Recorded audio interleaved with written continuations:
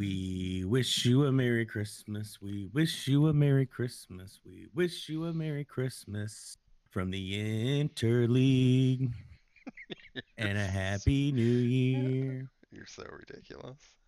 Why, dude? I don't know, man. Christmas. This is technically the Christmas episodes, man. It is, man. That's Just because we didn't talk about it yeah. still being the Christmas episode doesn't mean we weren't gonna make it the Christmas episode. Okay. Yeah. Hey, man. It just caught me off guard. Okay. Caught me off guard. That was an intro, unless you're trying man. to tell our viewers you're against Christmas. No. But Pro Christmas. So I'm Pro about Christmas to put on here. Twitter right now. Alex Stagny, one half of the Interleague podcast, Grinch. Pro Christmas. Pro Christmas. Super pro Christmas. For it. Cool. But yeah, we're back. We I guess we made like a last second decision. I guess not last second. We decided pretty early on Monday last week not to worry about recording. It was a busy day for work for me, so I was kind of behind in getting anything prepped. And then even looking, there's absolutely nothing that went on last week, or at least nothing vital. So we were like, let's just take a week off. We'll, give it some time. The old engines. Get through the holiday, the first part of the holidays, and then come back in hot, for tonight, episode 33. We got a new year on the horizon. Maybe put this terrible 2020 behind us. It's just been a shit show after a shit show.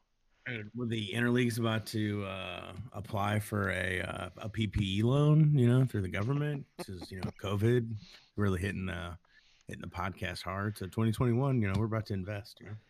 Yeah, we have. I feel like we have a new goal now. Like, right before we went live, we were checking out the Twitters, see if any was on there, and there was a post from none other than a fan of the show, Trevor Bauer. Huge fan of the show. Shout out Bauer Outage.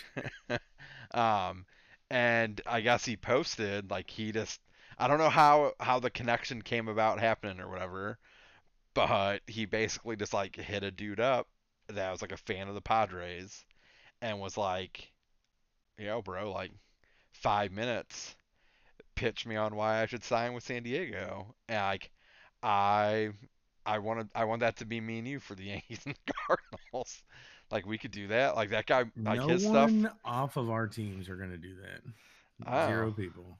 Well, Bauer's a free agent, so that's what I'm saying. We need to hit him up and be like, hey man, let us pitch you. Hit up Bauer, not like one of our players. Like actually, yo, Bauer, give me 5. Yeah, give me 5. Give me 5 I minutes. couldn't really have 5 minutes because like I might be able to argue it, but then like my final argument would be against myself and it'd be like the Cardinals will never pay you. So. number one reason why you'll come here is because you only want a 1-year contract. Yeah. Give me 3 words. The Cardinal way. He's gonna be like, that probably means no social media for my ass. Yeah, most likely, dude. True. Jack is already trending water in the organization, like, and he like does not have as much of a social presence as you do. So I thought it was pretty cool. I don't know how the connection came about. He hit him up on like FaceTime, cool. So I don't know that he had to have his number or anything like that. So maybe he didn't know ahead of time. I don't really know. If an unknown number called me, I probably wouldn't answer. So I would at least I'm not going to answer it as FaceTime. Definitely not FaceTime in my Grinch sweater. And like his phone, like it's just weird angle too. Like the whole time the phone's just below him, Yeah, and his hand was shaky. He obviously said he was nervous a handful of times. Yeah, it was cool. It was legit. Like, I'm not saying that I wouldn't be flustered and I wouldn't be nervous, but this dude legitimately seemed like he didn't have anything prepared. And if that were the case, like, it would be surprising. Like, if you had no notice and like Bauer just surprised me with a phone call, it might take me a minute to get my shit together. But if you have it coming into it, like, you gotta have cliff notes or something. Like, just have your pitch there for you for reference, whatever. Like if he went off, like if he just wing the whole thing. Have your notepad up, don't be staring at for Bauer. Be staring at the notepad. Let the phone camera do the work, dude. Don't be staring at yourself talking to Trevor Bauer. Yeah, I mean, Act and like you've been there before. Maybe, right. oh, maybe we should invite dude. Maybe we should find out his information and get him on the podcast. Then. Yeah, just and ask him like how it came about. Yeah, we Yeah, can. how it came I about. think We can get some questions from he says him. his name. I think it's like Billy Myers or something, Bobby Yeah, Myers or something like that. yeah, We can try to track him down. We know what he looks like, so we can try to yeah, find him on the social medias. yeah. We'll get him. You know what he reminded me of though? What's the what is it? The other guys when Uh Will Ferrell goes to his ex's house and oh yeah, and the the other guy, guy's the like guy that trying to yeah, that yeah. Yeah, yeah. Sorry.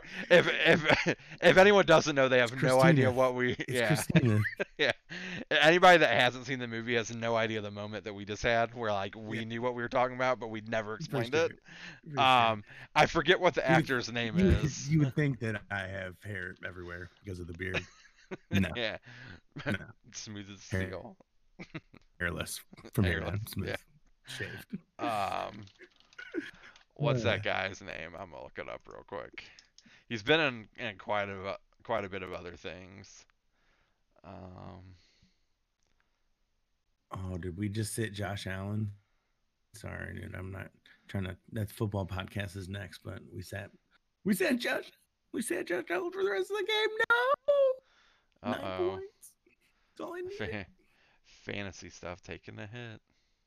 You know. It's all good.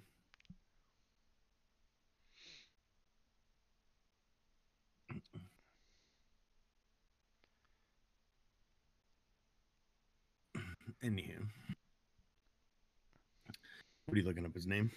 I am attempting to, but I just already have it. cause I can't find it. Like he's The not other like guy's on IMDb. yeah, that's what I'm looking at, but he's not like readily listed. Like I don't see his picture anywhere. It's like I don't know if I'm just like looking over it or what the deal is. Oh, here let's. But they're Other. clearly not they're not in any special order or relevant order because Derek Jeter is listed before Mark Wahlberg in the casting credits on IMDb.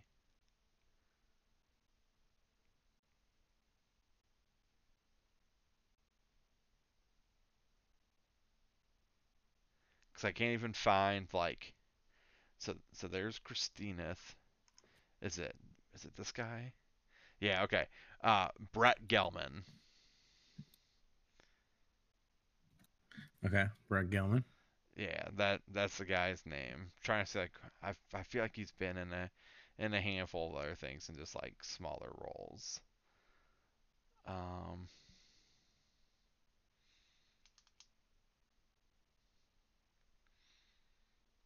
boom, boom, boom, boom, boom. All right.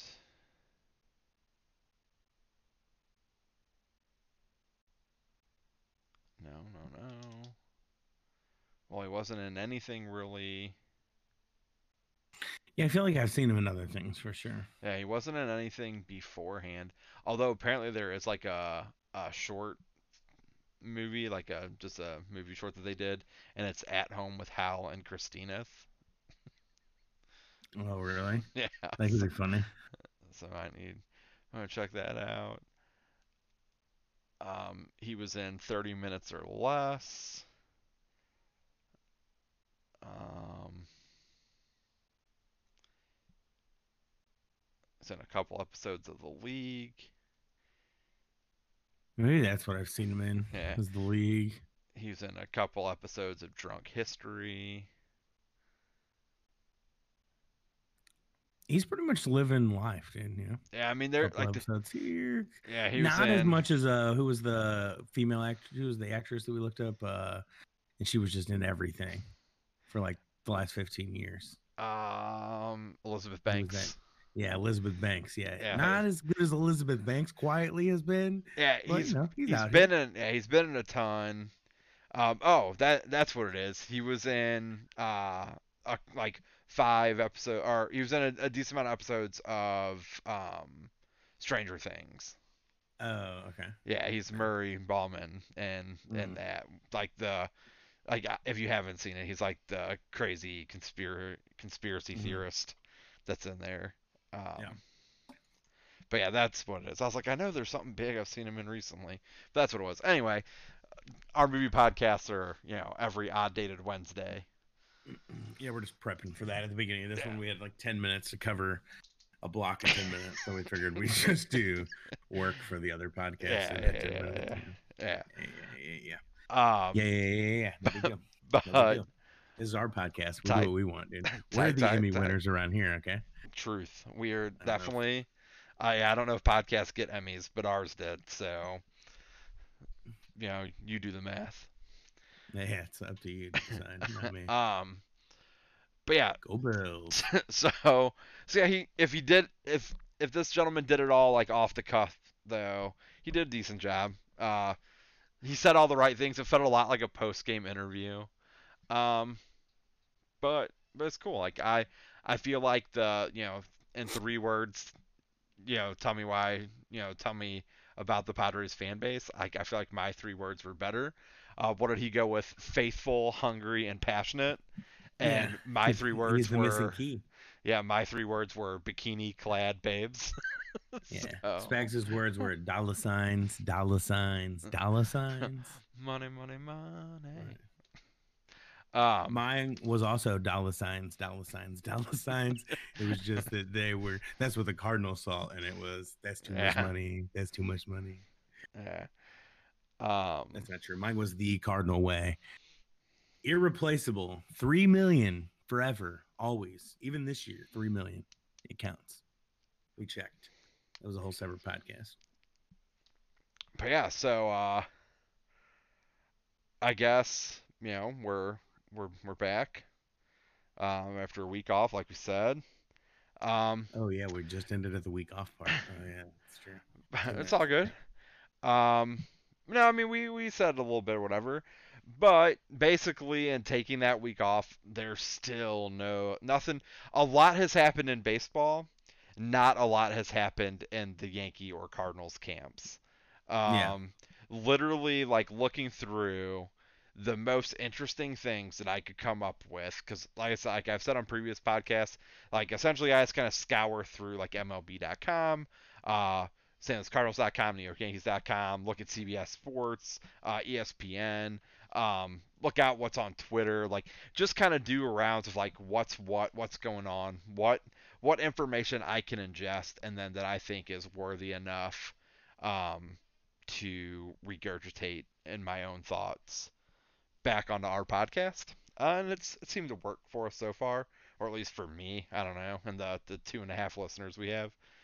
Um, but it's fun. Yeah, we're like the React dandies of the baseball world, you know.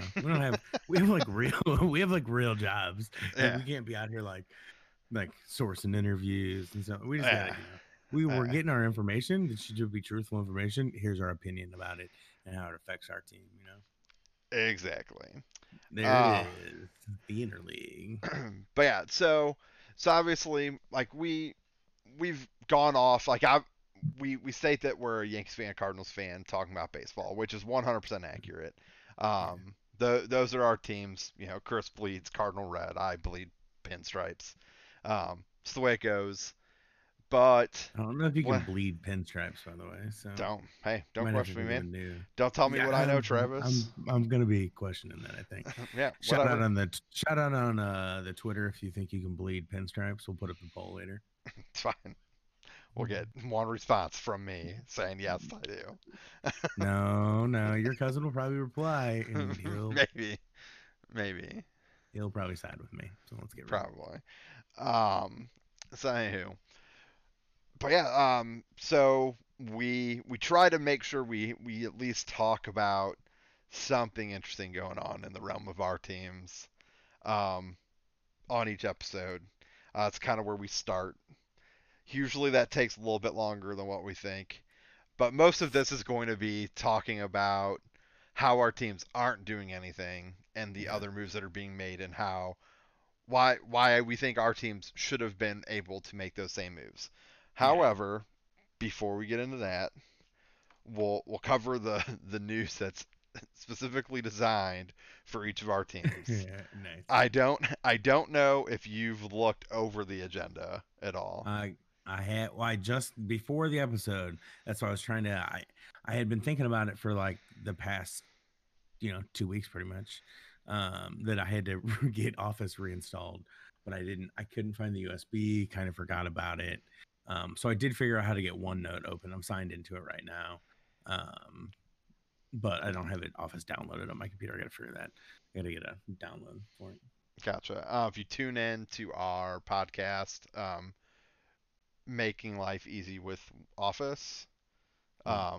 it records the third Friday of every month. Nice. Nice. Check that out, and sure you'll find the content you're looking for.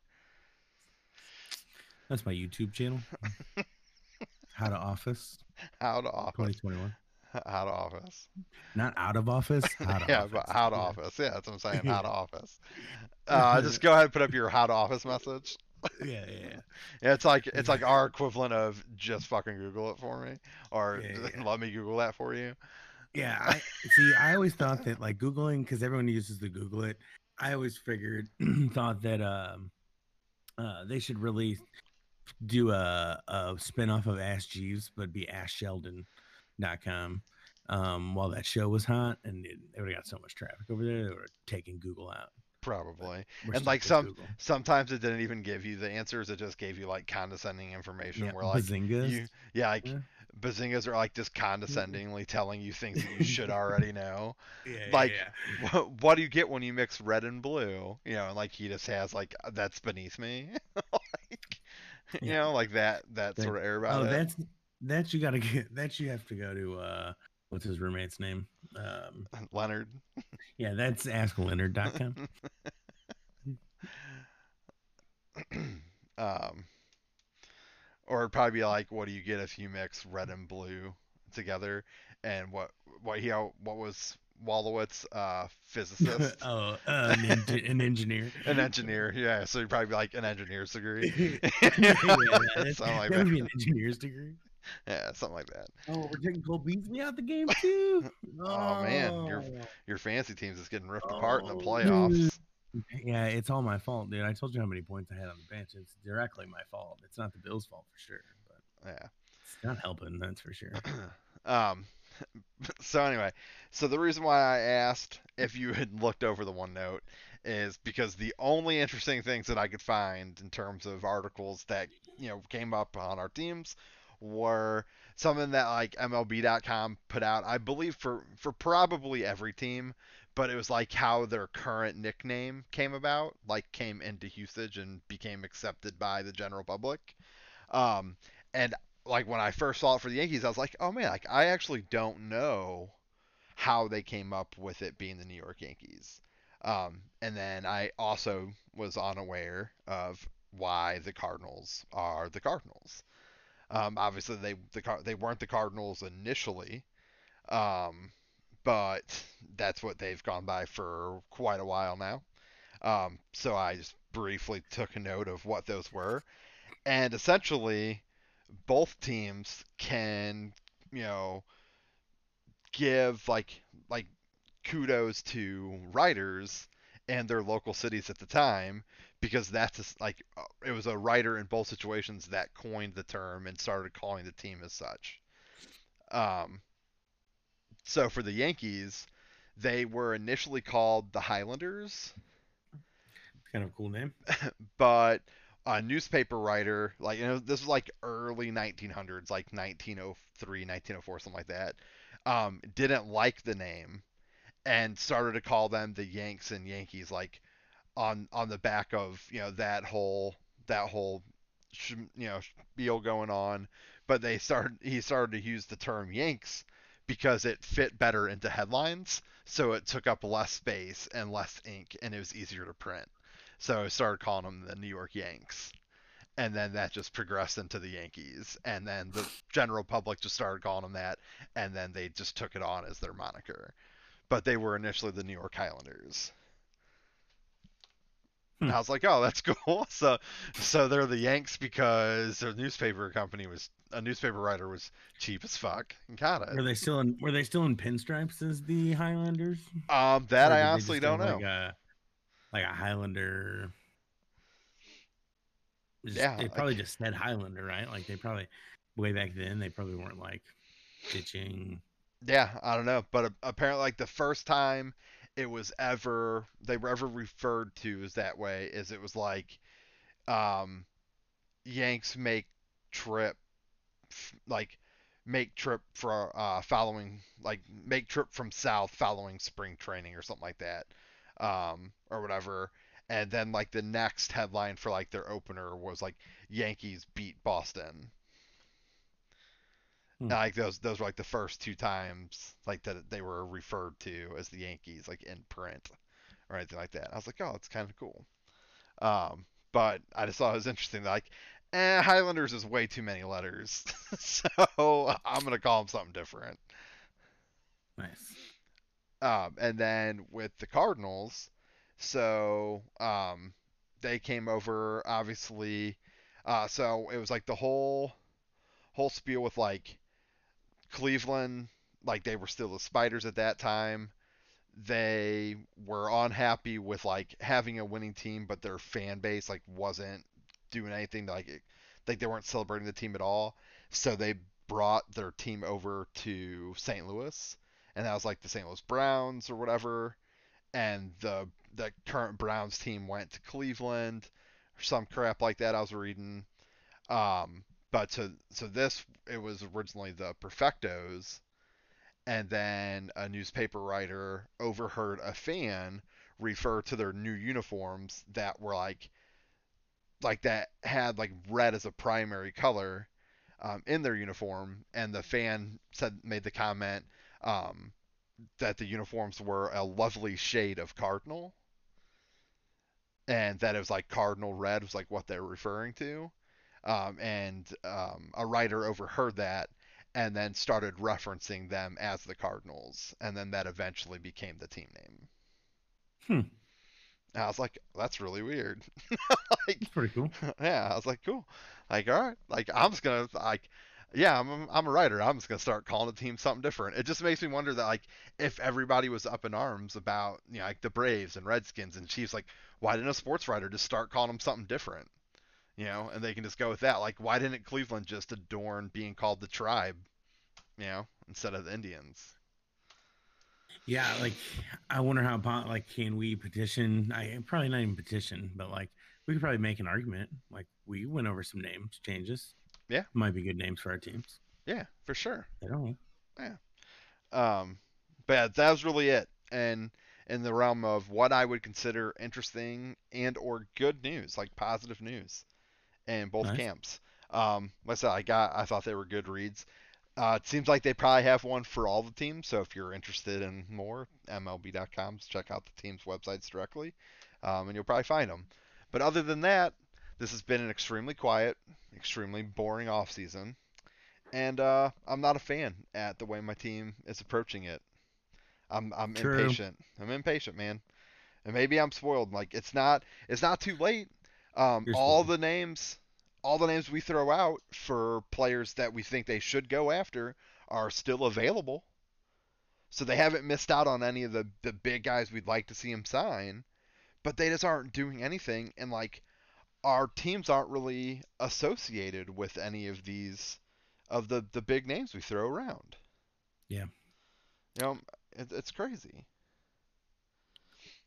Um, you It's know, fair. I'm more expected out of my team, but I am heavily surprised that your team has not been at least a late contender on one of these pushes, like at least like their name getting thrown around in the conversation. Like I understand that you might not be willing to like financially commit to that money, but there's no saying that you have to act like you're not interested. Like right? you're not like, now you're telling everyone like, yo, like don't come at me with shit. I ain't spending money, like it ain't happening. But like in reality, if something like was good, worked for both sides. Maybe you took on a little bit less money, or maybe you took on a little bit of money. Maybe you find a way for the other team to take on a little bit money. Like, I think it's just more openness to be like, hey, I'm at least in the hat on these players. And that way other players will be like, well, yeah, the Yankees were in on that, right? Like, cool. Like, they're trying to make their team better. Like, the Cardinals over and over and over again are just like, man, we're just not in on that guy. That's just like not our guy. So I'm sure that players like look at the Cardinals sometimes are like, they might sign me and then no one else. So Yeah. why would I want to go there? So I don't know. I think with the Yeah. Yankees, at least, like, they should have had their name in the hat. With this Darvish deal, they definitely should have had their at least name in the hat. But it seems like the Padres just pulled that one out of Well, their you know what. Well, it's been in the works for a while though. Like Darvish being on the trade deadlock has been something that they've discussed for really like since the winter meetings kind of came up. So the better part of the last 2 or 3 weeks. Yeah, Um, and where yeah, like the Yankees farm system isn't amazing. Like it's not phenomenal by any means, but there are arms there. There is talent down there for sure. Um, and looking at like what the Padres gave up in these deals, like it isn't a whole hell of a lot. Like yeah, you probably could have given them better major league ready arms. Like in the Darvish deal that they made tonight, they gave up 4 prospects, none of them all that amazing, and really the big thing they wanted back was major league ready pitching. So like if you could have given them like a Devi Garcia or like cool, like here you go, Devi Garcia, Clark Schmidt, maybe one other guy. So you're giving up like 2 guys, like a guy that's already pitched the bulk of time, or be done with the whole Domingo Herman thing and just throw in Herman and Devi Garcia and be like, all right, here you go, like Herman Garcia, one other prospect, here you go. Like, and we'll yep, we'll take on the money. Seems like that's just as good of a deal, if not better, than what San Diego gave up. And now you have Darvish locked up through 2023, someone to slot behind Cole. Like you're just in a much better spot because you don't have that currently. Yeah, like it's what you need, and there's options out there to go get it. And San Diego put that deal together on the heels of trading for Blake Snell the night before. yeah, yeah. Who also knows though, like, what you Darvish kind of put himself a little bit more back together. He was good in Texas, but I don't think he was as good as he was with the Cubs in Texas. I'd have to look at his For numbers, sure, he but he I feel like wasn't. this year was kind of like a bounce back year for him. So, like, really, maybe you're selling up, but like, he's going to be around so many other good pitching, and that team obviously has got a good pitching coach. Like, you know, I, so it makes a lot of sense for them, for sure. It is nuts. Yeah, I mean like like Darvish like wasn't bad. Like there's never a point in time where you're like, oh man, your numbers in Texas were atrocious. Like he had strong showing there. When he went to the Dodgers, like his last go round in like his last few years in Texas weren't as great. And then when he went to the Dodgers at like the end of 2017, um, where he went for like kind of their playoff push, it it was he was okay at best. Like he was pretty mediocre, not spectacular. And then his first couple years in Chicago were meh. But a lot of it was like more health related. Because like in 2018 he only made 10 starts, and Yeah. only 8 of those were at the majors. But then in 2019, he made 31 starts, sub 4 ERA, not spectacular, but he struck out 230 guys in 178 innings. Like that's pretty strong numbers. Pretty Um, good. and then he kind of put it together way more in 2020. Obviously, 12 starts, a 2 ERA, 8-3, struck out 93 guys in 76 innings. Um, you know, had had a Cy Young caliber year, but pitched in the same league as Trevor Bauer. So sorry for you. Tough loss. He finished second. Whatever. So it seems like he started to kind of piece it together. He is on the older side. I mean, he's 33, but again, like you're it. like he's locked up, not super long term. Like 3 years is what you got out of him. So it's not like you only get him for 1 year, and then you either gotta be in this weird scenario where you're gonna re up for a couple years and he's 34, and now you're gonna sign him till he's 37, 38 years old, um, to a big deal. Like now you're getting him here. You didn't give up a whole lot, and the Padres were the youngest team in baseball in 2020 by like not by a lot over Seattle, but I think like the next closest to Seattle was like on average was like half a year older. It's like 6 months older than like on average than the next team or whatever. But they're the youngest team in baseball for average age on the roster. Um, so their prospects really don't matter. Um, so I think they're doing the exact thing that they should be doing. And it's really like what Houston was able to do. It's what Chicago was able to do. And both those teams turn these things into a World Series with like, hey, we have a whole bunch of young talent. They added a couple key pieces, and now they're going to go out and they added, their big pitching staff to go along with it. Yep. Because like we were talking about earlier, like even if you had Clevenger and Lamet healthy for the postseason, that Dodgers Padres series looks completely different. And it Yep. like I think the Dodgers swept. Like I think they took it in three. It might have been four. Um, but I don't think the Padres really got blown out.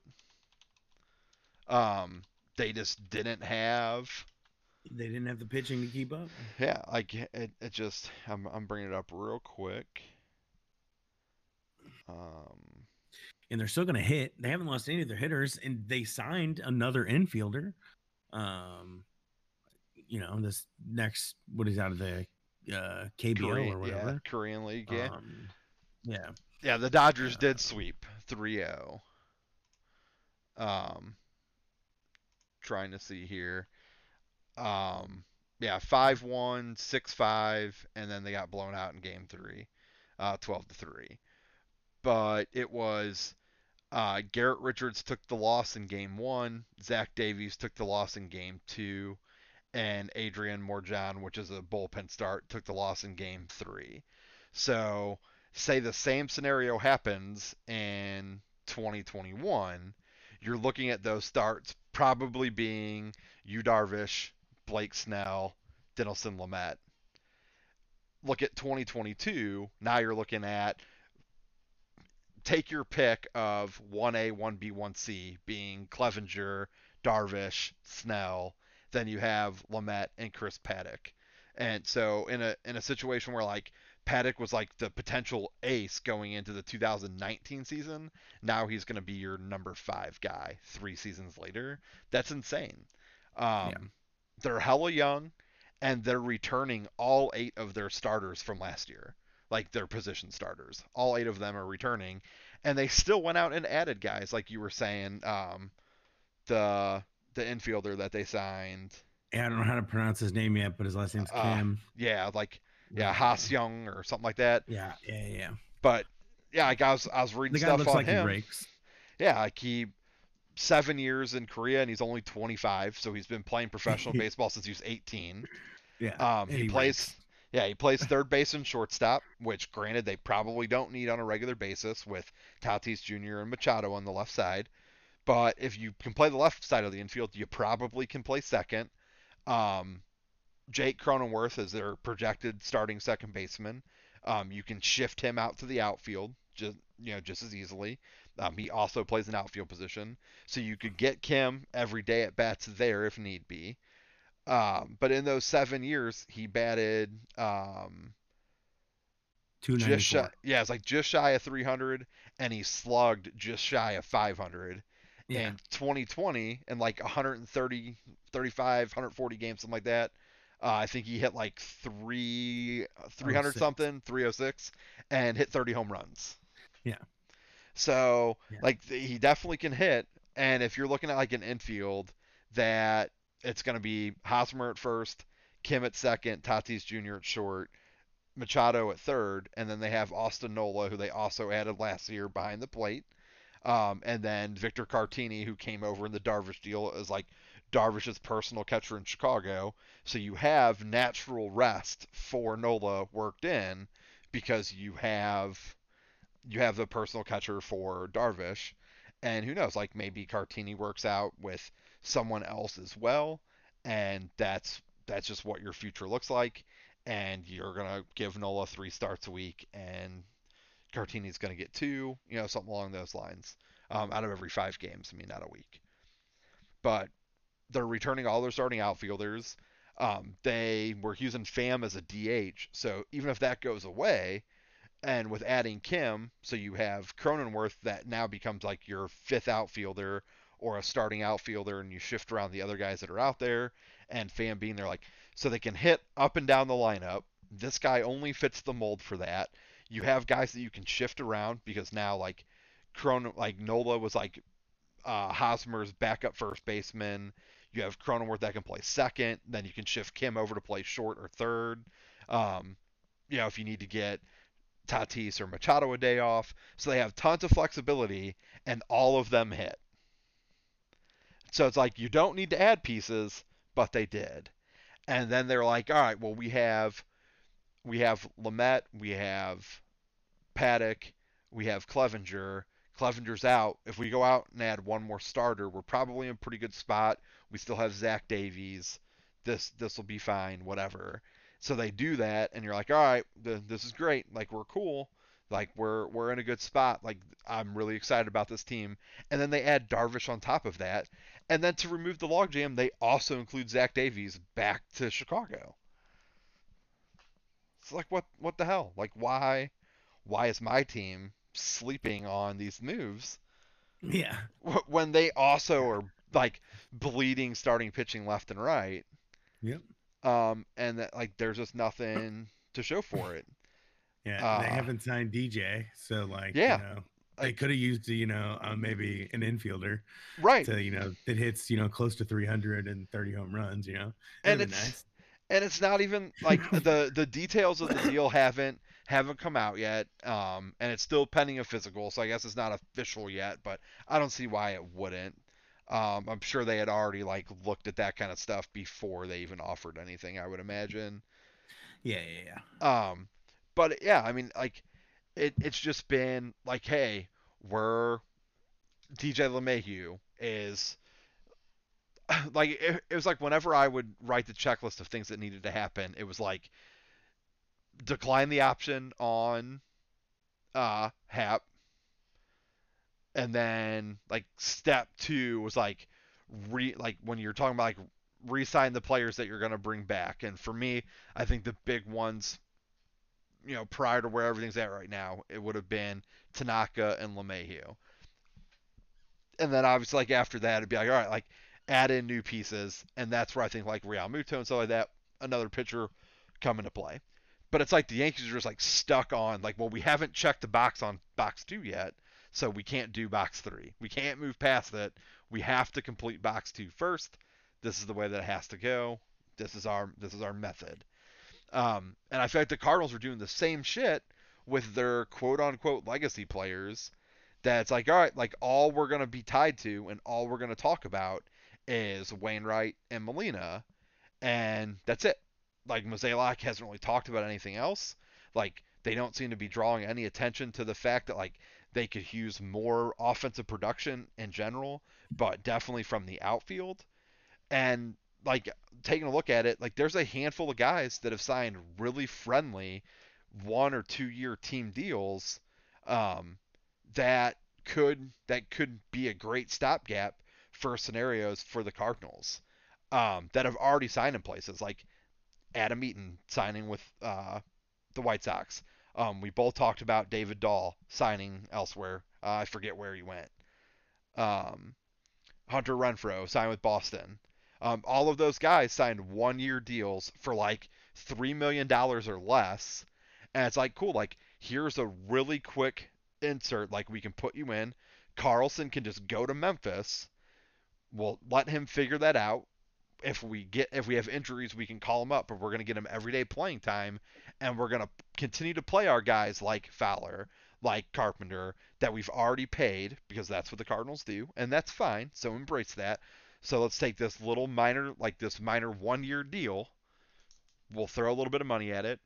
We'll stopgap to get by through 2021, and then we'll reevaluate where we're at whenever Fowler comes off the books, or we'll reevaluate where we're at whenever Carpenter comes off the books. I forget which one it is, who it is first, but I think one of them's after 2021, the other one's after 2022.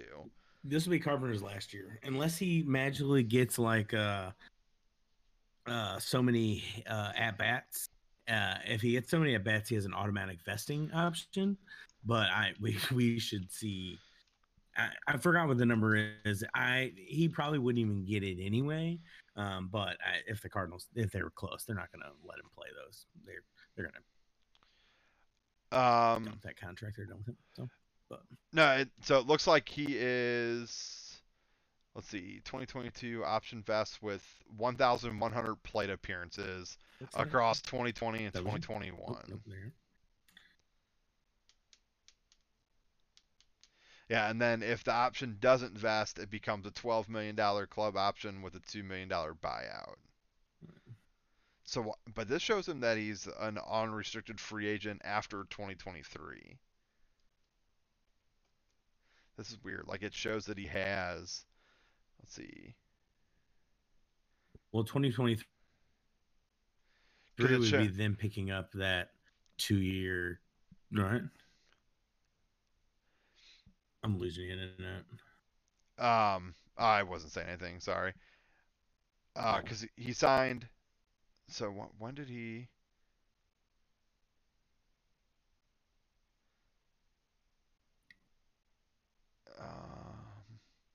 Yeah, I don't know. Let's see. What if I look at this transactions tab? Yeah, so April 2019. Yeah, he signed a 2-year, $39 million contract extension with St. Louis, including a vesting option for 2022. Okay. Yeah, the way that it's had it depicted, it looked like he was already signed for 2022.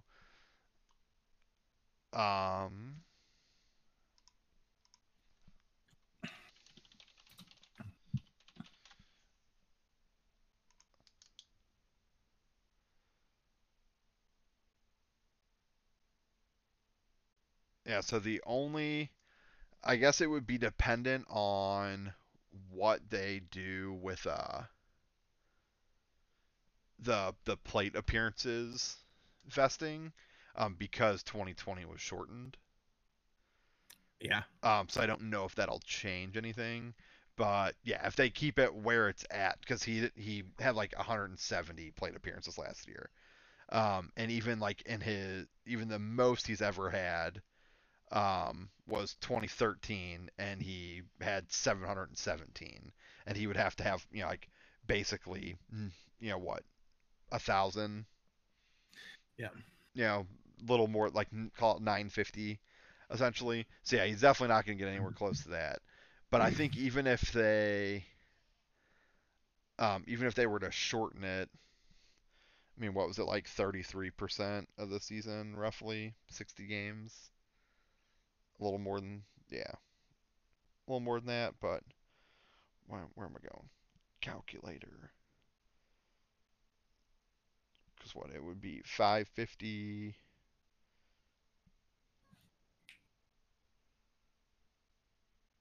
So 3.5.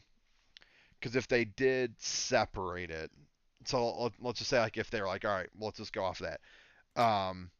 You figure it was 1,100 over 2 seasons, so that's 550 a year over the course of 162 games. That would be about 3.4. So I made it like 3.5 to make it a larger number, and that came to about 210 in 60 games. Plus 550. So that if they prorated it, it would be around like 760.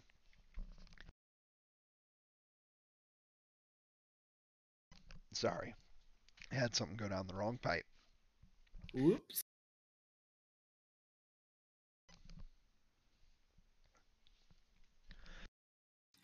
Check on 911. On the scene.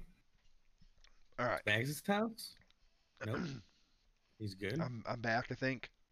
You don't sound very back, but oh, Man. I don't even know if I want to ask you what you put in your mouth. It's kind of a weird question.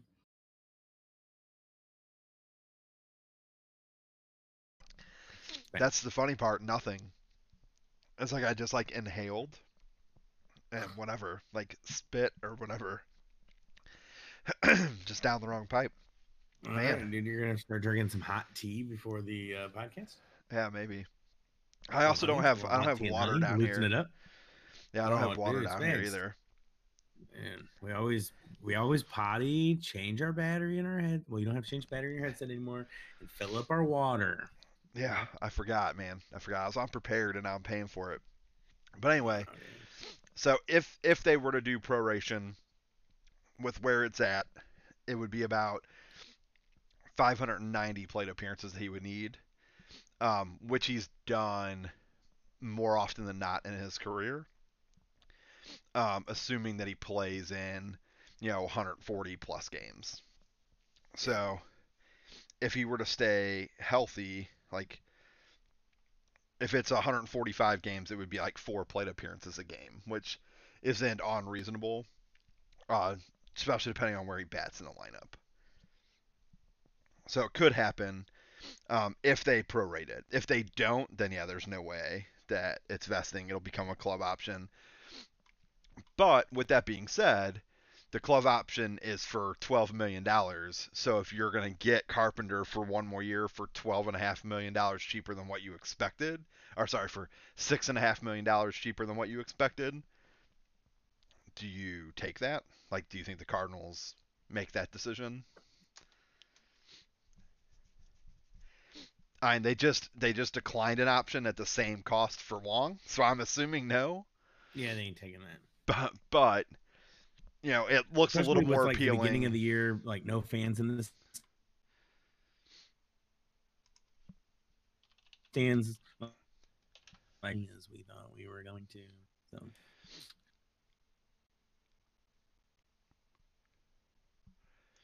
Yeah, because I'm trying to see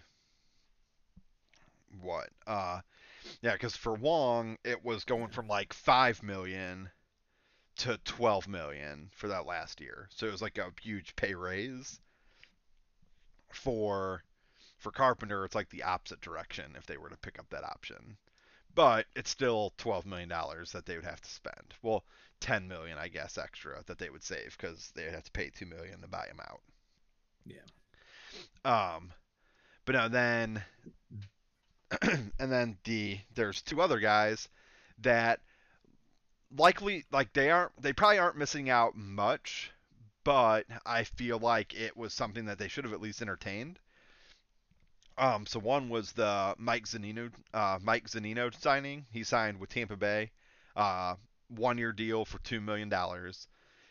He's been their catcher in Tampa Bay for the last couple years. Definitely below average bat. Like he is not very big offensively. Um, but he's done a pretty good job like working with Tampa Bay's young pitching staff.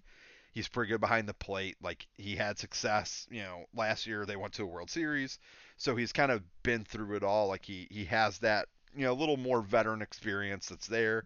Um, so to have him be your backup catcher, where you think of like what they've done with what's his name, Matt Wieters, the last couple seasons, like Mike Zunino could really just be your new Matt Wieters, and with it being a 1 year deal for $2 million, you're just like, cool. Now we'll keep Herrera in Memphis. Kisner's our starting catcher.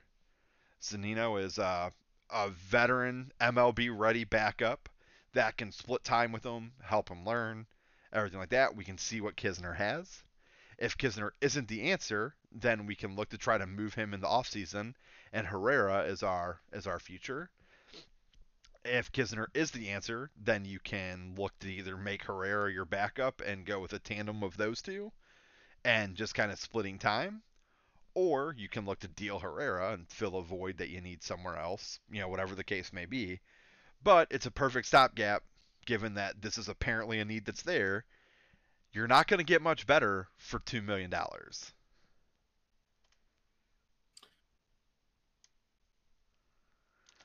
So like it's just surprising to me that that's the route that they went. That it was a name that like never even got brought up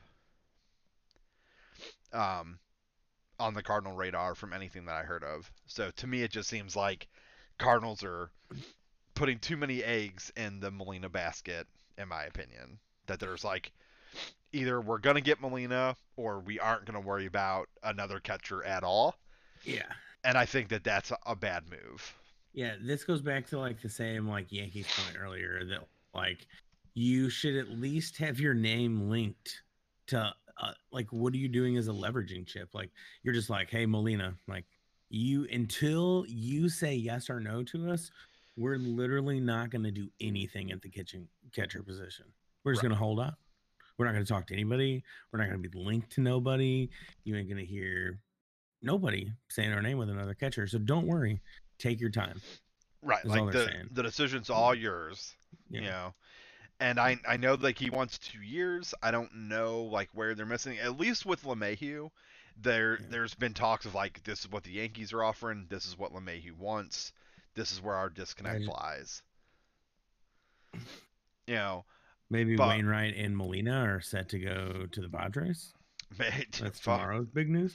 yeah, maybe. Who knows, Hey, man? because they bring catchers and their pitchers with them. So True, they do. Like, hey, we decided that we don't want Chris Paddock to be a starter for us at all, so we brought in Adam Wainwright for 1 year as a stopgap till we get to Mike Clevenger, and we brought in his personal catcher as well, and Yadier Molina.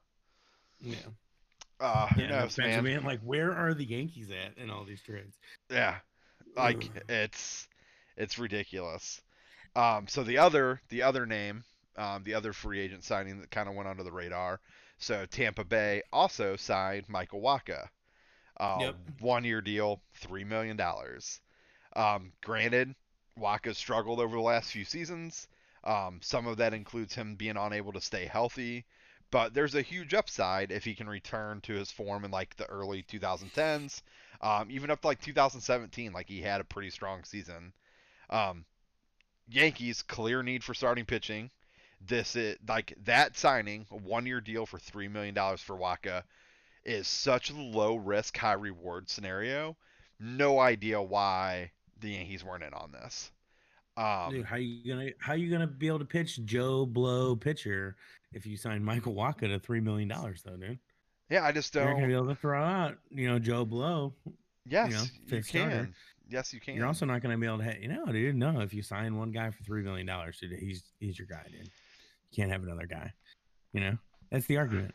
That can be Like, the only argument, and that's a stupid argument. I understand. I know. Like, worst case scenario, you just cut him. Like, whatever. It's Are three you? million dollars. Do you That's find chump yourself change in the world concerned of though that baseball. you're? Do you find yourself concerned that you're mad at your team for not signing Michael Waka though? No, like it's so it's not so much that it's not so much that it's the who that is alarming to me. It's that I feel like they are missing out on opportunities for low risk, high reward. And those are the type of things that I think you need to do to really round out your team. To like no team in baseball is going to have 5 starters make 32 starts for the year and call it a day. Like it's not going to happen. Like no one's only going to use 5 starters and get through an entire season. So if you have guys like Waka that can add versatility in other places in your rotation or in your staff, it's beneficial. Like Waka can be that guy that is your long reliever that you're like, all right, cool, like we're gonna go like Tampa Bay. Like there's a strong possibility that they can partner Waka with like Ryan Yarbrough as an opener or in sorry, not partner with, but use in the same sense that they use Ryan Yarbrough as like partnered with an opener. So it's like cool, we're gonna get an inning or two out of a reliever, then we're gonna have Waka come and pitch 4 innings. Now it'll be through. Now we've gotten through 6 innings, and then we're gonna turn it over to our bullpen. Like that. That's what they're gonna do. And if he does that every time out, like the Rays will be very successful with their 1 year deal for Michael Waka. Nothing stopping anyone else from doing that. And the Yankees have a pretty big bullpen. So it's like cool, like just let him start the game. And if you can, if he's only going 5 innings a night, so be it. Like have him be your number 5 starter. So every day after he starts, Garrett Cole's going to pitch, and Garrett Cole's going to throw 254 pitches. He'll probably only make it through 7 innings because he strikes out everybody, and then your bullpen will get a rest that way. Um, so it's not that like, oh man, Michael Wacha is the piece that they need, but it's, oh man, here is a starting pitcher, here is an arm that has high upside, that signed a very team friendly 1 year deal, because you have situations in New York where it's like you don't know what you're going to get out of Davy Garcia, you don't know what's going to happen with Severino when he comes back because he's still recovering from Tommy John, so you don't know when you're going to get him. Um, you don't know what you're going to get out of Domingo Herman coming back from his suspension. So you have a lot of unknowns. Um, Montgomery, like, he's only a year removed from Tommy John surgery. So who knows what a full 162 game season is going to do to his arm. So you really, the only known you have is Garrett Cole. When you're a team that's like, hey, we're trying to stay under $210 million so we can avoid luxury tax penalties for this season. Well, it seems like what you need to do is sign a lot of team friendly 1 or 2 year deals so you aren't committing long term for these people. So I was like, cool, 1 year, $3 million. If it doesn't work out, then Waka's gone out of the picture, and maybe you have a better idea of what your pitching staff looks like next year. Like, it buys you a year of information. It's the same concept of like a Hunter Renfroe in St. Louis or Mike Zunino. Like, it's the same concept. Like, this is a stopgap that allows you to be okay. It isn't the ideal situation, but it is an option. It should get you through the year without too much issue. It lets you learn a lot more about the pieces that you have, and you're in a far better place going into the offseason before 2022 to make better educated decisions about the future of your team. Um, More so the outfield than Zanino. Like, I think you Kisner and Herrera very easily could be your catching tandem for years to come, and really you could probably deal one of them because you're going to give one of them the bulk of the playing time. Um, so I think if Herrera ends up being major league talent, then Kisner is who you deal. But putting Kisner at the major leagues only lets you build value for him. Yeah, no, I agree. But even when you could have gave Andrew Kisner playing time, you haven't given Andrew Kisner very much playing time. You didn't give Carson Kelly very much playing time. Like, they're not giving free agents much playing time. Like, they've been committed to Yanni forever. Like, we're apparently going to live and die on that Right, block. and But that's what I'm saying. Like, the ship needs to sail, like, needs to sail, but they have the same, like, well, we haven't figured out what's going on with Molina and Wainwright, so therefore we can't talk to anybody else yet. And yep. that's the same shit the Yankees are doing with LeMahieu. Like, and yeah, I get it. Like, I would love to see DJ back in pinstripes. Um, he MVP caliber season, won the batting title in the AL. He's definitely going to make the lineup better. He's good defensively. I'm for it. Like, I'm not against it, but like, there are perks to going a different route. Like, I think the team looks just as good, if not better. Like, they're better defensively for sure if they were to trade for like a Francisco Lindor and shift Torres back to second. Um, I don't think Lindor has the same kind of batting average, but I think he adds a different dynamic to the top of the lineup where he can run, and you're not going to get that out of LeMahieu.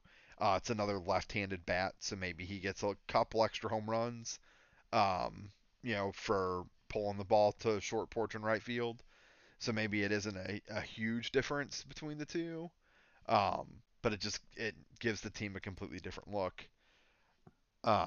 Especially if the cost of signing LeMahieu is going to be that you don't bring in any pitching. Because if the Yankees don't bring in any pitching, and they go into the 2021 season, that ends up being a full season, and it's the pitchers that they currently have on the roster, I would be impressed if the Yankees win 95 games. Yeah. Like, unless they have some astronomical, like, offensive year, like, to the point where like Judge and Stanton are healthy all year and Sanchez figures out how to hit again and they bring LeMahieu back, and he has the year that he does, like, and unless all of that happens, like Voigt's for real, or Shella stays healthy, Frazier continues to hit. So like they're just 1 through 9, everyone's hitting the ball.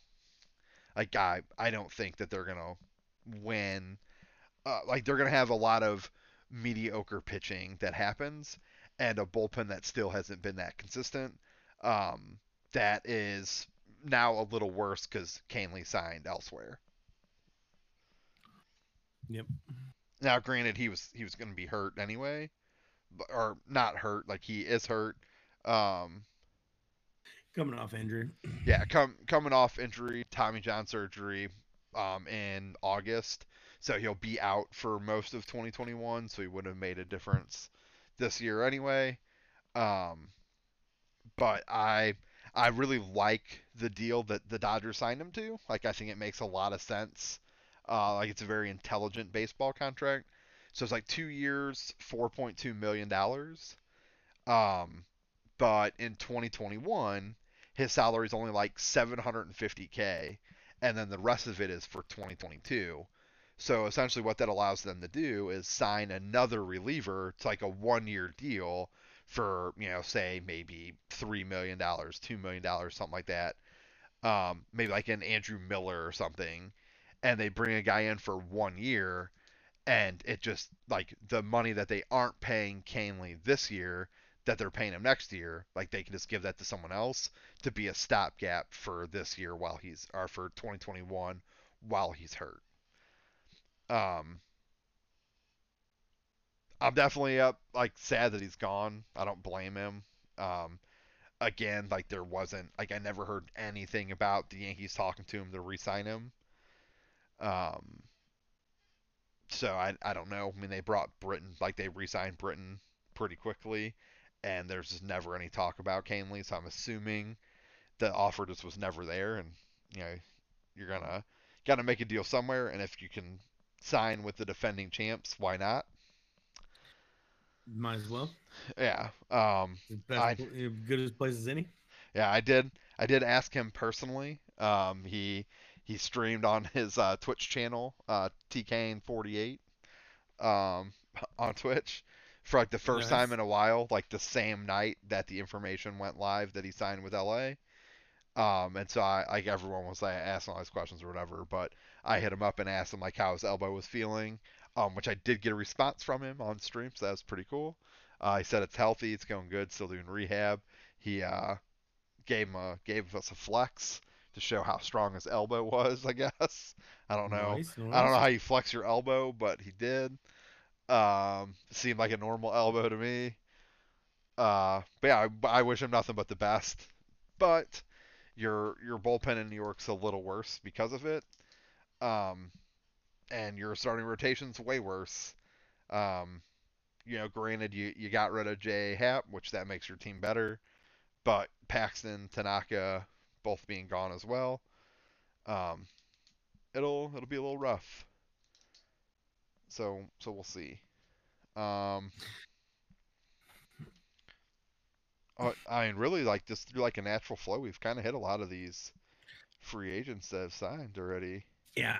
I was also so I hadn't brought it up yet, and I was gonna bring it up pre-show, but did you see the article? And I didn't read it, I just saw the headline, but it was like Gary Sanchez unsure why he was benched. I Um did see it. and like I didn't read it. like didn't play. He just like wasn't sure. I'm just Yeah, like, oh, that can't be true, man. yeah. That can't be true. The only reason I could think that that would be the case is if there's some kind of language barrier. Like Yeah. that's it. Yeah. But hey, bro, if you don't know why you weren't playing, hit me up. I'll let you know because I can tell you why Hey, you weren't I mean, playing. hey, we've all had that boss that's just like afraid to tell you that you're not good at your job. Maybe, But maybe the they writing was just there. Like maybe they just don't you want to tell couldn't. Gary Sanchez. Yeah, you couldn't catch. You weren't throwing anybody out. Like defensively, you were a liability, and you were batting lower than your body weight, bro. Yeah. I'm just confused why I'm not in the game, coach. Yeah, like because right now you suck, dude. Gary, stop talking to me. Just watch the game, Gary. Did you get a paycheck, Gary? Then shut up. Yeah. Ridiculous, man. Um, so, so the only all right. So I will say this. All right. So to defend our teams a little bit, at least they aren't doing anything versus living in this weird world that the Texas Rangers currently exist in.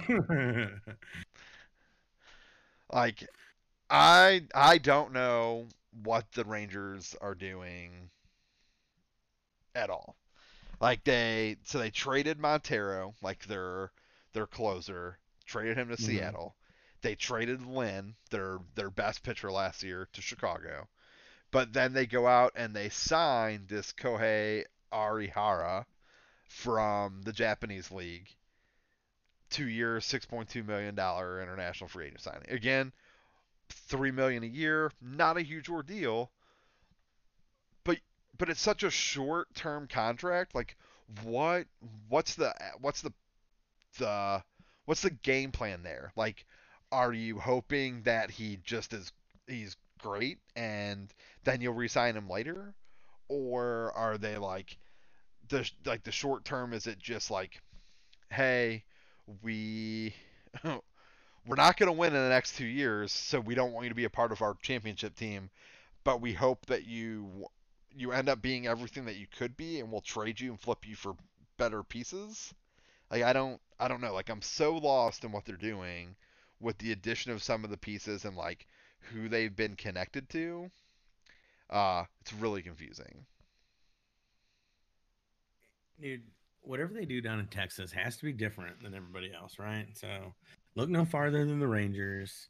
What do? They sign a lot of pitching, right? They're tied to a lot of pitching because they have an owner that's just thinks he's the greatest pitcher that ever existed.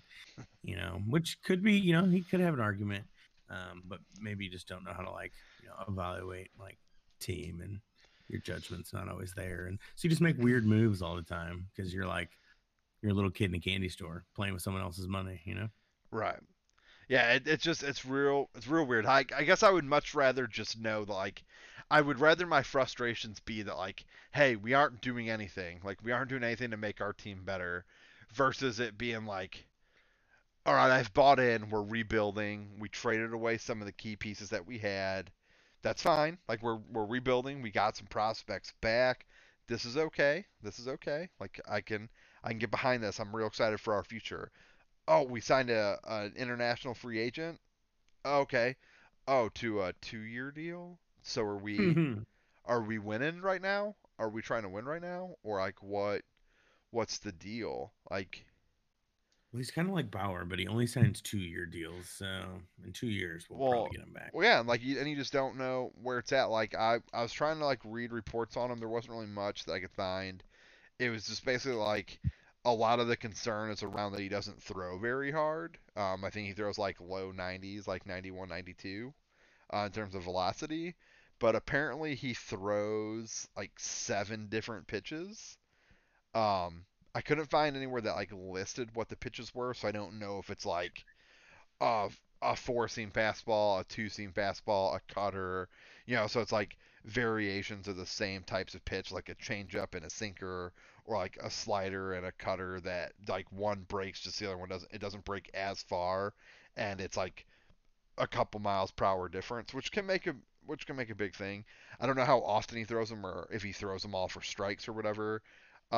It reminds me a lot of Daisuke Matsuzaka when he signed with Boston. That was all the hype that he had the gyro ball that he threw and all this fancy crap that was happening overseas, and he was just a typical run of the mill pitch combination that he threw. Like it Yeah. wasn't anything fancy. Um, or you throw a splitter and a sinker, and it's like, okay, well those are kind of one and the same. Um, right-handed sinkers have a little dart in to a right-handed batter, but it's not really prominent. Where splitters are more like straight, 12 to 6 vertical break. Um, but it's yeah, if you throw all those, cool. Like you could keep the guy guessing, but a lot of them look kind of the same, so they're it's like you're probably really just at 4 or 5 pitches, and that's pretty standard for the major league level. Um, so When I you don't know. had So you Darvish pitching 6 or 7 pitches nowadays, that's like that's what. kind of what brought him back. Yeah, that's what they say. But again, like I don't know. Like if it's a guy that like he like 2% of his pitches are curveballs, or like 2% of his pitches are this 12-6 curveball, you're never looking for it. So it's going to be very situational that it comes up being a thing. If he doesn't throw it that often, he's probably not throwing it for strikes very often. So it may be like, when it's 0-2, he might come with this pitch, but he has so many other strikeout pitches, you can't look for all of them anyway. So you're probably going to be wrong most of the time anyway when you're behind 0-2. Like if you're picking a spot, like 0-2, you're just trying to shorten up your swing and react. So you're like it's not really there. It might be like fooling a guy on like a 2-1 pitch, but that's what I'm saying. Like, you're probably gonna have better stuff that you go to that it's probably not gonna be ideal. It's like everyone's gonna jump all over you if you hang a 2-1 curveball over the plate because you don't throw it all that often, but you're a power pitcher and you didn't go to a fastball in a fastball count.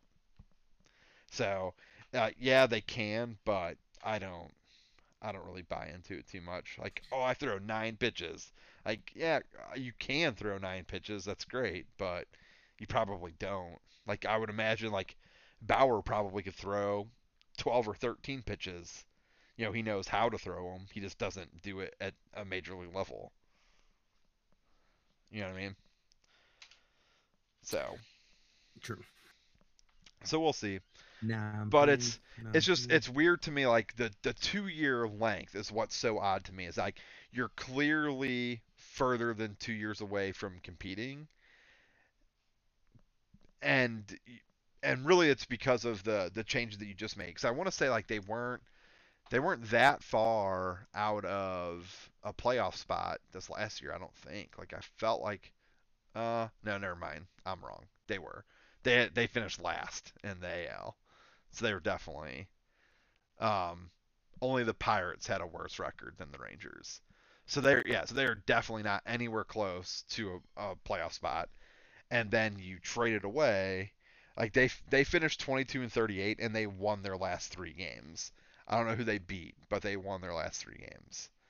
So like they didn't have their 20th win until like 3 games left in the season. Mm. That's really bad. They had a 367 win percentage. That's just Hate to see like, it. yeah. They finished 14 games behind Oakland in a 60 game season. That's like a fourth of a season they finished. Fine. God. You got to try hard. Yeah, that's That's a real try hard season. to be fair, like the San Francisco Giants finished 29-31 and they also finished 14 games out in their division. So Hmm. so I guess there could be that side of it. Like the Dodgers Yeah. like the Rangers could be in the NL West instead of the AL West. And then at that point they would have finished what 21 games out of first. Just a third of the season behind. Um, but anyway, so yeah, so the Rangers definitely aren't going to magically compete for a title in the next 2 years. So you added this international free agent, which granted $3 million a year isn't the end of the world. I guess you have the capability of negotiating beforehand. Like if he ends up being something special, you have the option. He was going to sign somewhere, so why not have it be your team? But it just seems odd. Like if that's the route you're going to go, I feel like your investment should be like, cool. Like let's see what other pitchers we have for our future. Um, but I don't know. I got nothing. Um, I guess there's nothing Yeah. wrong with it, but it just seems odd that you're like, all right, let's deal our best pitcher. Okay, let's sign this international free agent to a short-term deal. Like I don't know. Just it seems weird in my head. I guess I can't really explain it any better than that, but it is what it is. That's fair, dude. It can seem weird. Yeah. Fair. So other than that, the only other movement that was out there, um, really it really doesn't like I wouldn't say that Josh Bell was on the radar for either one of our teams. Like I don't think either one of our teams really needs a first baseman, but I more so made note of it because of where Bell went. Um, Obviously, Washington won the World Series in my opinion kind of unexpectedly in 2019. Um, didn't have such a hot 2020. I think they were another one of those teams that finished pretty low, like last place in the AL or in the NL East, 26 and 34. Only a handful of games out of a playoff spot, but given that half the league went, only being a couple games out of a playoff spot isn't all that great. I guess more than half the league went. 8 out of 15 teams in the NL made the playoffs. Um, but so they had Trey Turner, they have Juan Soto, and they didn't really have a whole lot else there. Um, and then they have obviously a huge need at first base. I think they had like 6 different guys play first base for them last year, and that was in 60 games. So like when you're changing your first baseman every 10 games, probably not that great. Um, and then I think of those five, or 5 of those 6, either retired or are now free agents. So they had this huge need for first base. They have a huge need for a bat. So the move definitely makes sense for Washington. So why I thought it was relevant is, does this make Washington a bigger factor after a pretty down year in 2020? Um, are the Braves still the hands down favorites to win the East?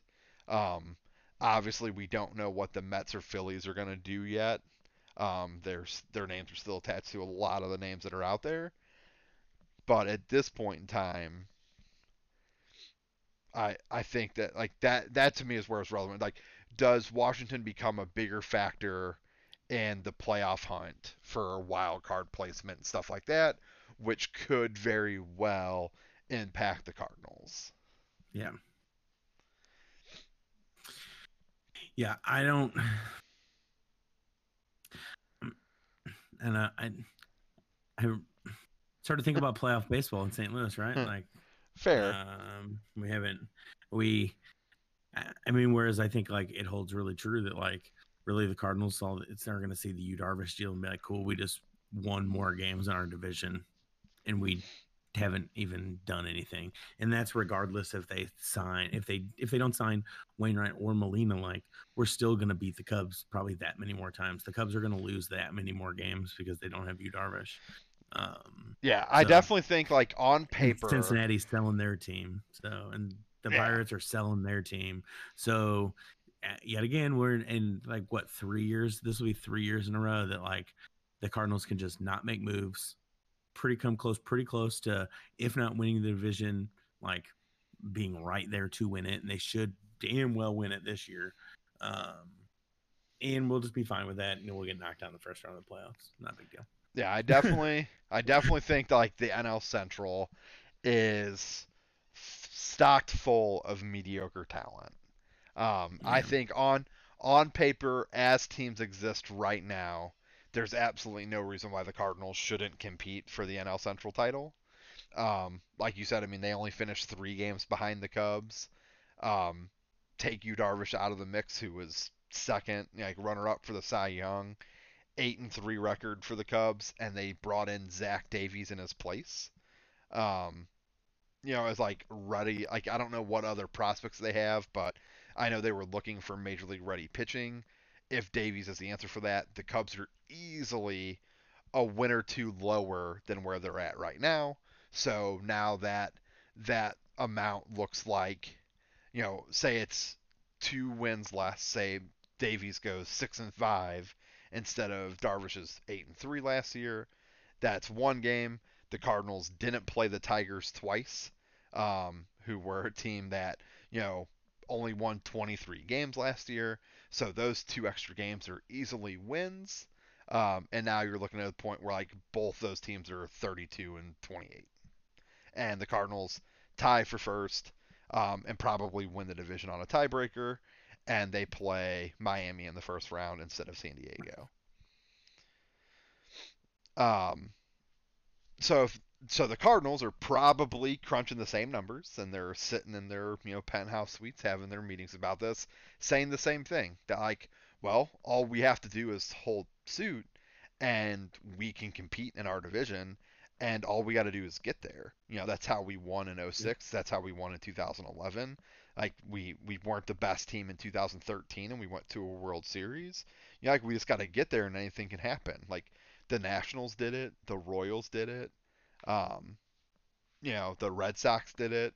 Like plenty of teams. The Marlins have won Doing it. twice as a World Series or as a wild card. Um, the Rays kind of came on strong and went. The Astros came on out of nowhere. The Cubs came on out of nowhere. Like all I do is like just develop talent and be consistent, and you'll get there. You'll get over the hump. You'll win titles eventually because of it. Like and it's not the wrong mentality, I guess, but when like there's decisions that it's like money based or like yep maybe like and we say that like the Cardinals are kind of the same team, and I guess they really aren't. I mean, you lost a Gold Glove second baseman. Brad Miller was a huge part of the offense, offensive production. Wong was a big part of the offensive production. They're both also two left-handed bats that you don't have anymore. Um, so maybe the lineup looks a lot different with more righties in it. Who knows? Um, so the Cardinals likely they don't win as many games if those two are not in the lineup every day. Um, but they're still there. I think that losing Darvish is far more detrimental to the Cubs than losing Wong and Miller were for the Cardinals. Um, but like you said, Pittsburgh was already bad. They only got worse with Josh Bell no longer being there. Um, the Reds are talks of trading Luis Castillo and Sonny Gray, which are like their top two pitchers behind Bauer, who's likely leaving in free agency. So they're going to have a whole new rotation of people coming through. Probably not really relevant. They traded their closer, so Cincinnati probably isn't going to be there. I don't know if that's because of ticket sale losses or whatever. Um, and then Milwaukee still unsure. Like I think they're better than the 29-31 they went last year, but they looked real overmatched by the Dodgers. Um, and if it wasn't a year where 8 teams made the playoffs, the Dodgers wouldn't even have been in playoff contention. Like they would have been games outside of that. Um,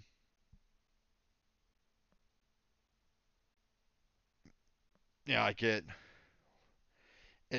feels like there are 3 teams that are kind of a cut above everyone else in the NL right now in LA, San Diego, and Atlanta. Um, and so far the only other team other than those 3 that have done moves to get better this offseason at this point now has been Washington in the NL. Like San Francisco's made a few signings, but they're not. I don't think they're real significant. Um, with like Brevia going there, stuff like that. I think they signed like Anthony Del um, who's like a reliever in Cincinnati, kind of or long reliever. Yeah. Um, but no one else has really done anything. The Cubs, I think, have gotten worse now. I think the Cardinals have gotten worse. Cincinnati has gotten worse. Pittsburgh's gotten worse. Philadelphia's gotten worse if they don't bring back Real Muto. The Mets signed McCann, but they lost Cano, so they're probably worse from an offensive standpoint. Um, I think that they'll add more pieces. So that's really I think like the bigger concern that I have is that the point being that the Cardinals are gonna feel that they can compete and win the Central, but in competing and winning the Central, you're then going to match up against LA, San Diego, Atlanta, and probably either Philadelphia or New York, in my opinion. Maybe Washington, but like the wild cards will likely come from the West and the East, and all four of those teams will likely kind of be a cut above the rest of the league. Even Miami, could potentially, have a big showing. I don't know how much of a fluke their season was this last year, but I don't think that they'll earn a wild card spot. 2021, but I just like you said, the Cardinals will make the playoffs and then likely not compete with um, a team in the opening round because they'll go on the road and Yeah. they'll play whoever the lower of the two other division winners are, and it'll likely be LA or Atlanta. It'll be whichever one of the lower one of those two are, which would probably be Atlanta. Now, granted, Cardinals have beaten Atlanta in a best of five before when they probably shouldn't have. Um, so I don't Meanwhile, know. Cardinals fans will be like, "Oh, we should have won. Oh, players played way past their potential. We should have Yeah, won playoff games because we won games in the regular season." yeah, and then in the AL, it's like more of the same. Except for like the White Sox. I think the White Sox have done a lot to make their team better. Um, I think that the Angels have taken steps to make their team better, but I don't think they're quite there yet. I think that you'll see a much bigger splash when they have, like Pujols' contract come off the books and like they can get out from under the Justin Upton contract, shit like that. Like you'll start to see the Angels be a bigger player in years to come. The Royals have made some moves, but again, like I think they're positive steps for the team, but I don't think it's the difference between them, like them all of a sudden becoming a contender again. Um, I think Minnesota's going to be good. Cleveland likely won't be as good. Um, not having Clevenger at all for the entire year. If they trade Lindor and Ramirez or whatever combination of people they get rid of, um, probably not going to be great. Tampa Bay has lost Morton and Snell now. Um, so their pitching likely isn't going to be as great. I don't know what they're going to bring in from like offensively. They weren't that spectacular anyway. Um, it was more their pitching. So when you lose two of your top three pitchers, I think Tampa Bay will is going to be worse in 2021 at this point. The Yankees haven't done anything but lose LeMahieu. So they're worse. Toronto's added one guy, and Robbie Ray. It's like the AL just hasn't really done anything either. It's so Yep. weird that like as we go through, there's like five teams that have made moves, and granted, like there's still a ton of guys out there that are up in the air. I mean, like I said, like LeMahieu still hasn't signed. Odds are that he goes to either the Yankees or the Mets, the Dodgers, like the other team that gets thrown around. Um, Trevor Bauer is still a free agent. Mets, Dodgers, or Angels. Wayno probably, most likely going to go to St. Louis, but his name's been attached to Kansas City as well. Um, Molina, talks are slow with Cardinals, but then like the Yankees, San Diego, the Angels, they're all other teams that are expected to possibly get in the mix if they continue to stall out. Um, I would assume all of them would also be involved with Real Muto. I know the Phillies have extended an offer, but that was reported back on like the 18th, or sorry, on the 22nd. So it's been like a week, and there hasn't been anything really since that. So I don't know if they're like fielding multiple offers or if it's just that far apart that they were like, fuck no, no way. Um,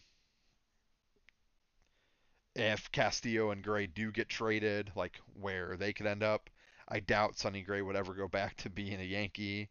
Um, but depending on the offer, like if the Cardinals wanted to bring in, something like short term, again, like low risk, high reward type situation. Um, but those are the same type of guys. Like I could see like a Sonny Gray going to Atlanta, going to Washington, and being a number 4 behind, Corbin, Scherzer, and Strasburg, and that's really nasty. Like that makes them that much better. I could see, you know, Castillo or Gray going to the Mets and being there with, DeGrom and Syndergaard. Um, it's like if these teams, like these players are leaving these teams, they got to go somewhere. And all of the names of teams that are attached to these, it's never the Cardinals unless it's Molina or Wainwright. And the Yankees, it's a secondary thing except for DJ LeMahieu. Um, oh, and Didi Gregorius. That's a like he is a big name that's getting thrown around as a possible backup if LeMahieu doesn't sign with the Yankees. Um, I also think that for the same reason that a lot of people feel like Francisco Lindor would be a huge fit for the Cardinals, I also think Gregorius could be that fit for the Cardinals. And you would just shift DeYoung to play second base. I think if the Cardinals were to look at that as a possible future lineup change, that it opens the door to so many other things that make their team that much deadlier on offense. If they aren't hell bent on DeYoung being their shortstop, because I think DeYoung has decent power, but it's like it's decent or average power for a shortstop.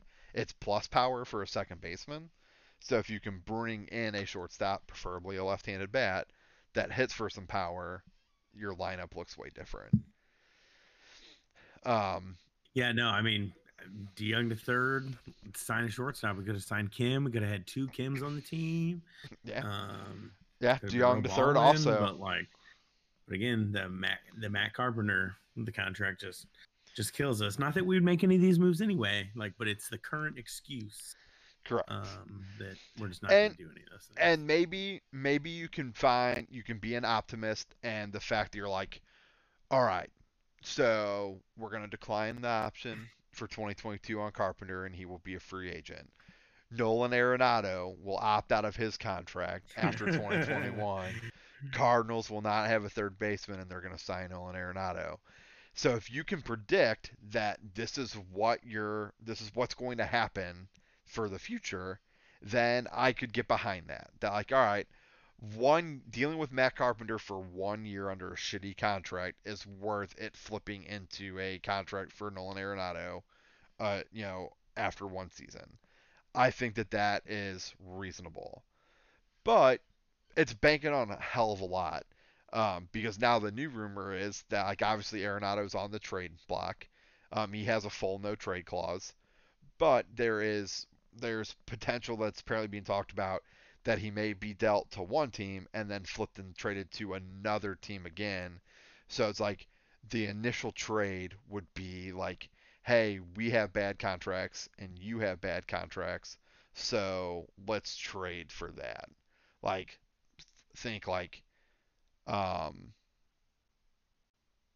like Dave like I was gonna like a Pujols bad contract situation. So it's like, hey, we have a shitty contract. You have a shitty contract.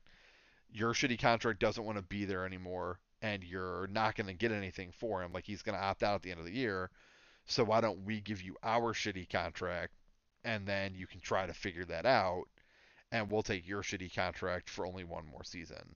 And then that team, whoever that would be, would turn around and trade Arenado somewhere for prospects, and then they turn their shitty contract into prospects that someone like wasn't willing to take on their existing shitty contract for prospects because of the years left on the deal. Um, and Arenado, they're like, hey, we can get out from under this contract after one season potentially if he opts out. So whatever. Then obviously the other aspect of it too, though, is that like, oh well, if Arenado were to get dealt, chances are teams will have that be contingent on him either like decline, like waiving his opt-out clause or renegotiating a contract extension anyway, and renegotiating a deal um, ahead of time. And so it's like, cool. Well, if that's the case, then Arenado isn't going to be a free agent, or isn't going to hit the market, isn't going to hit the free agent market after 2021. In which case, now banking on this move from Matt Carpenter becoming Nolan Arenado is no longer possible. So to say like, hey, we aren't going to do anything because we have Carpenter and we plan to get Arenado, so you're missing out on all these other opportunities is lunacy. It is, but it's our lunacy. I It's know. my the lunacy that I signed up for, I guess. Yeah, it's ridiculous. So we'll see. Um, yeah, so that's kind of everything in terms of that. So there's only two other things that I had to cover. Um, where do they go? Here we go. So I brought it up earlier when we were chatting, and I just wanted to go through each of our teams. So CBS Sports, they posted an article that's like a holiday wish list for all 30 clubs. Now this came out like the 23rd, so some of the stuff that they've posted for some teams is a little outdated. Like for example, for the Padres, they put one of the big things was Chris Paddock needed to have a bounce back year, and perform like a top end of the rotation kind of guy. Now that they've added Snell and Darvish, he's not a top end rotation anymore. So he could probably just do the same thing and they'll be fine. Like what he did this year was great production out of a number 4 guy. The problem was he was just their number 2 pitcher or their ace for most of the year. So we'll go with the Yankees first, because it's pretty quick. I think a lot of it we've already touched on. So they said number 1 for the Yankees is the return of DJ LeMahieu. Um, Apparently the Yankees agree because they don't believe in doing anything else until it happens. Yay. I think that it would be great for it to happen, but I think if they are missing out on other opportunities while waiting to figure out what's going on with LeMahieu, then it is almost just as detrimental than as it would be advantageous to sign him. So number 2, which they don't seem to agree with so far, at least in the trade market, is more pitching behind Garrett Cole. I think that this is extremely obvious. Um, Basically, it's Garrett Cole and then a whole bunch of question marks. Um, those question marks could end up being phenomenal.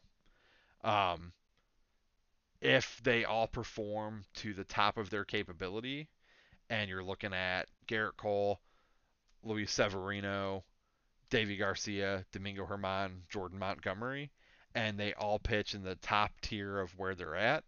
You're looking at a whole bunch of number 3s, number 2.5s. But if they all pitch really well, yep, you don't have this awesome number 2. You don't have a 1A, 1B like some of the World Series teams do. But what you do have is, pitching depth, and you're like, hey, we're throwing a way better pitcher, in the fourth or fifth game, every fourth or fifth game compared to other teams. So you just hope that Cole wins more often than not against the team's ace, and then you outlast them with your other pitchers. So could be good. Um, Number 3 on this list, though, it's something that you and I talk about all the time, and it doesn't seem to get talked about by anybody else. So I'm really excited that someone else has actually called this to attention, and it Cool. is Aaron Judge and Giancarlo Stanton staying healthy. Yeah. Yeah, so they um they've combined to play in only 441 of 768 possible games the last 3 years. Like that's crazy. It's not great. Thanks, Not Mo. great. Thanks, Mo. Yeah. But yeah, I got me and you talk about it all the time.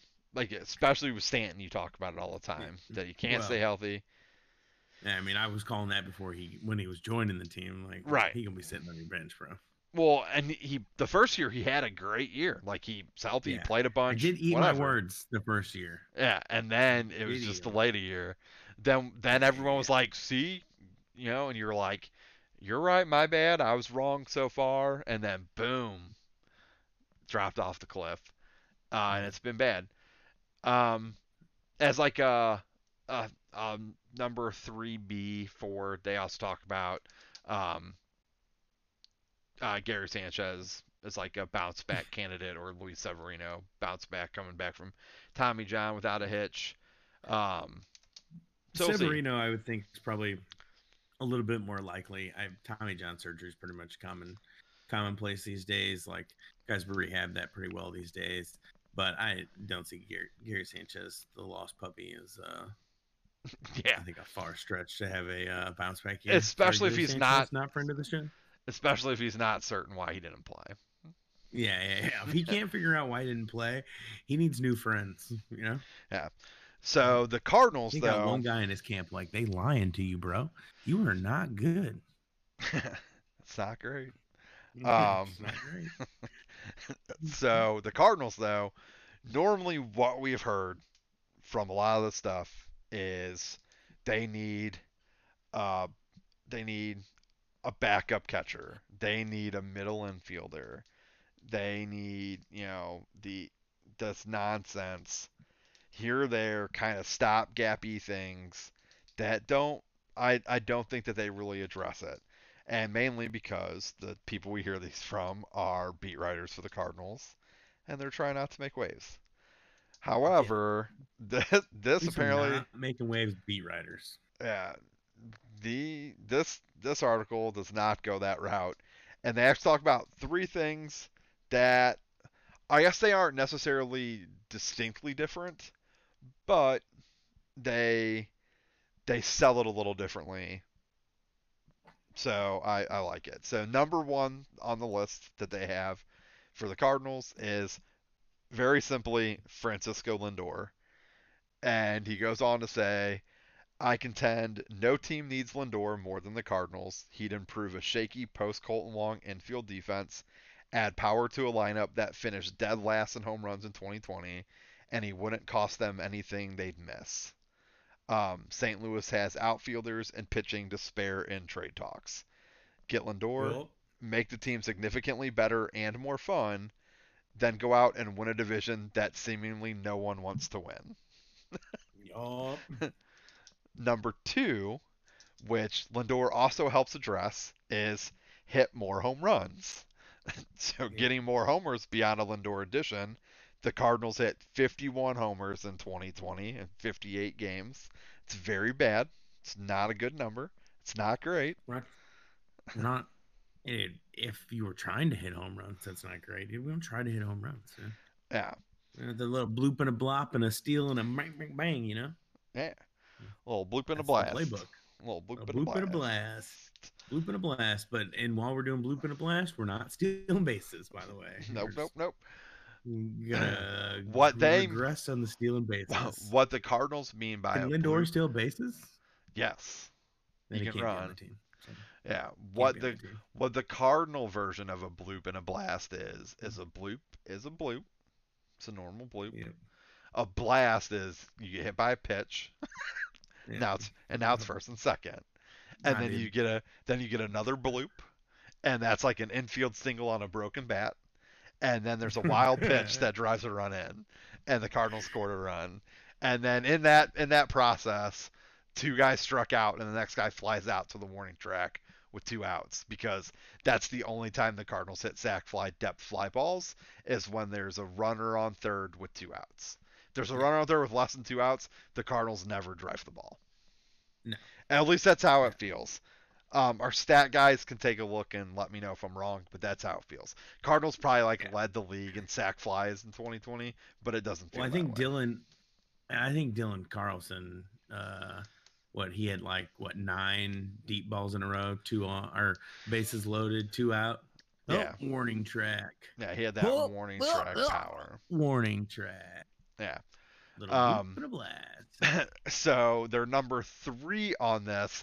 I'm not quite certain what this phrase means. Like I don't know the reference.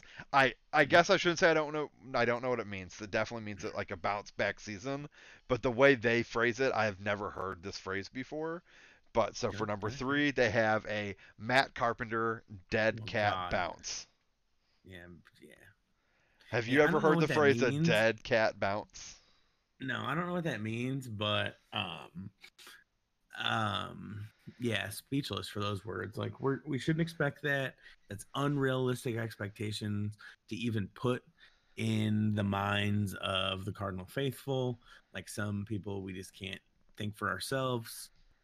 We can't watch someone just not be good at baseball. We have to like hear someone else be like, well, they're gonna really shape up this year. It's gonna be okay. So we just should not talk about it. What we should talk about is, hey, get used to watching this guy play and get some playing time and make $18 million one more year. But that's it. That's what you have to deal with. So stop talking about it and just move on. But we're going to be like, well, he's going to be the Matt Carpenter when we signed him to the contract. No, that's not going to happen. No, because you know why? Because we have too many Matt Carpenters on our team. We have too many. Well, this needs to work out like this. I think we talked about this a lot too. This needs to work out. This player needs to do this. This player needs to do this. This player needs to do this. They're not all going to work out. And Matt Carpenter's on the very top of the list of players probably not going to work out next year. That's a horrible thing to even say. So and then I just was kind of scanning through, like looking at some of the other teams, like in in our divisions. Like what they would wish for, and like Baltimore, like they have like a Chris Davis dead cat bounce. Again, I don't know what that means, so I'm assuming a bounce back season. Healthy and productive Trey Mancini, which could be huge for Baltimore. And then steps forward for the young arms. Um, it's like the Red Sox kind of more the same, like healthy returns from Eduardo Rodriguez and Chris Sale, who missed basically all of 2020 due to injury. JD Martinez bounce back season and more pitching. Uh, Cubs need to extend Baez, get a great returner trade for Chris Bryant. Craig Kimbrell bounce back seasons. The best one out of all of them, though, is what they say for Cincinnati, and I'll say it last. So number one for them, they have a bounce back season for the offense. And when you hear what they talk about the lineup, like hearing this lineup is actually sounds pretty intimidating. Like I'm surprised the Reds were not as great offensively as they were. But they said aside from Jesse Winker, just about everyone in the Reds lineup underperformed in 2020. Nick Castellanos, Mike Moustakas, Eugenio Suarez, Joey Votto, etc. all fell short of expectations, and the result was, well, 0 runs in 24 wild card series innings. The Reds have talent on offense. Now they just need to live up to the hype. Um, Number 3 is a major league caliber shortstop. And so they talk about like Francisco Lindor would be ideal, but even someone like Didi Gregorius or Andrelton Simmons would represent a significant upgrade from what they had before. But number 2 on their list, which I think is the greatest thing that anyone has written at all, because everyone hypes up how great the NL Central is that what the Reds need to be successful in 2021 is continued NL Central mediocrity. And I just love that they use the phrase or the term mediocrity because that's exactly what comes out of the NL Central all the time. But people call it the best division in baseball because there are 4 very mediocre teams and the Pirates. And the Pirates have had flashes in the pans that they've had mediocre years.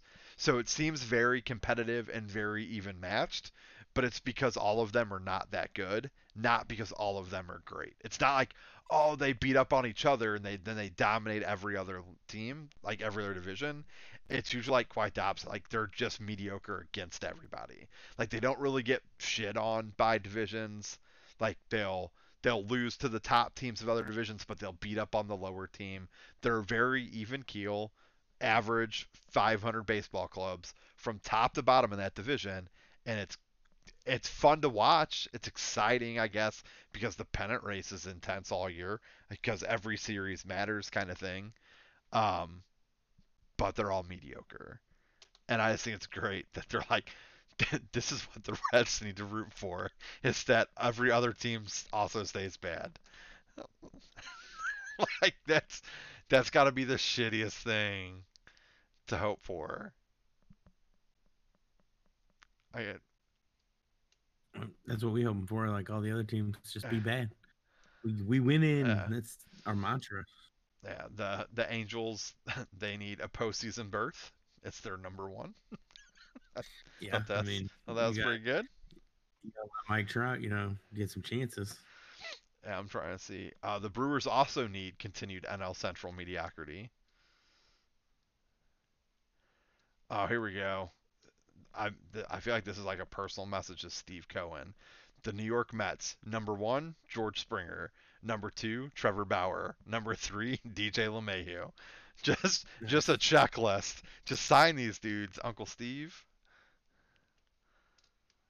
Uh, the Phillies, the return of JT Realmuto. But then another one at number two, it's pretty good. A bullpen that isn't historically awful.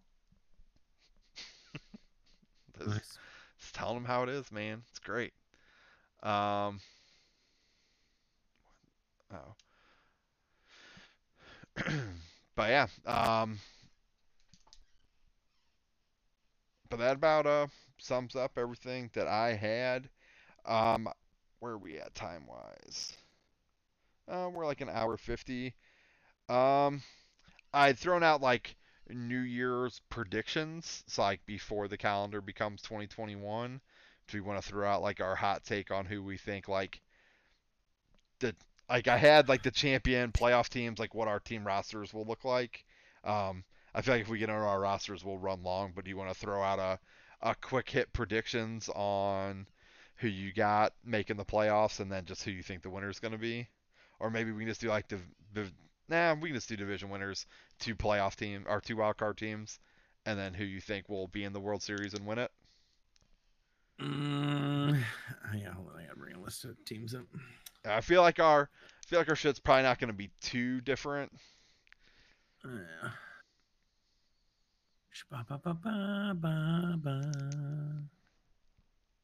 Uh, teams, where are you? Should be able to find this on the MLB website. Yeah. Fairly easy, you would kind of think maybe score, stats, standing schedule, players, play ball, news, teams. There it is. Uh, Because I oh, feel like some of them are. nice. Do what? All the team's contact information. Oh Got it. yeah, yeah. Got their phone number. Nice, nice. Calling the Boston Red Sox. Tight, tight. Uh, Because all right. I feel like some of it's pretty easy. Like I feel like we both agree the Dodgers Padres will finish some combination of one and two in the West. 1, 2. Yep, Um, Atlanta will win the East. Cardinals. Yeah, Cardinals gonna win the Central. I also agree that the Cardinals will win the Central. As it stands, at least right now, pending Yeah, that there obviously there will be significant additions because there's a ton of talented free agents still available. But this is as things are right now. If the season were to start today and play out as is with no roster changes, who we think it would be. yeah. So really, I guess the only question, because I'm assuming you're on board, Atlanta will win the East. Oh yeah. So who are you taking for the other wild card team in the NL? The other wild card team we're gonna take.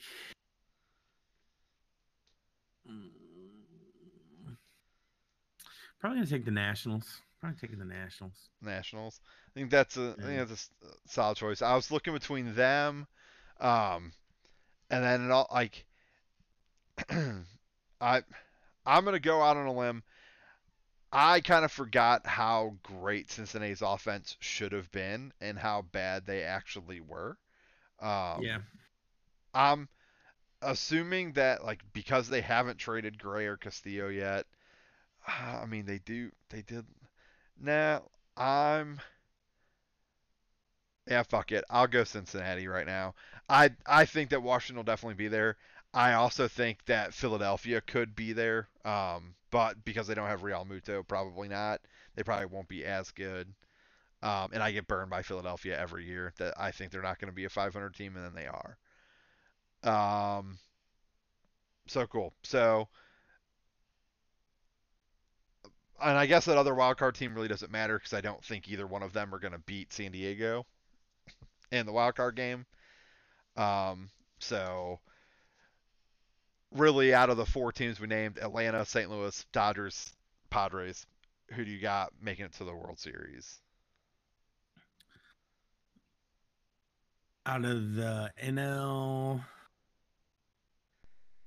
Yeah, if it's gonna you're be hard to say the Padres like aren't gonna like make a better run here, and I really would hate to say the Dodgers are gonna win it back to back times or be there back to back times. So we're gonna have to say the Padres. I also agree. I think the Padres, um, It would have been they're hard. I probably still would have said that yesterday. It would have been harder to say with a straight face though. But I mean, man, you're gonna yeah add with anything you want to at this point in time, right? Like yeah so. with Clevenger being down for most of the year, it definitely would have been harder to say it yesterday or even like this afternoon. With adding Darvish, I think now that they have a legitimate like three arms that are really good, and then you still have like a Chris Paddock. Like I like so you have four legitimate starters, which is really what you want for a playoff run. You don't usually need a fifth starter in those situations. Um, they look good for 2021. I think they look even better for 2022 when Clevenger comes back healthy. But I also agree. I think the Padres will go. Right now, the Padres are the best team in the NL, in my opinion. Yeah. In the AL, I think that White Sox will win the Central. I think that Houston will win the West. I think that the Yankees will win the East. And I think that the Twins and the Rays. No, the Twins and Oakland will be the wild cards. I think the And Rays will that's miss the about how it was playoffs. this year, except Tampa Bay was there.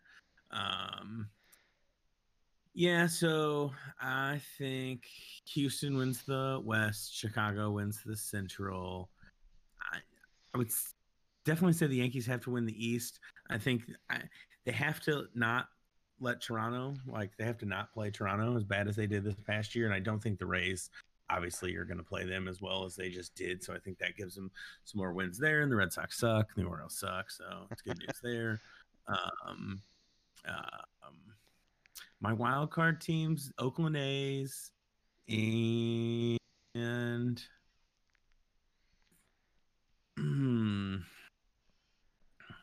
yeah, it's kind of hard not to pick the Twins here.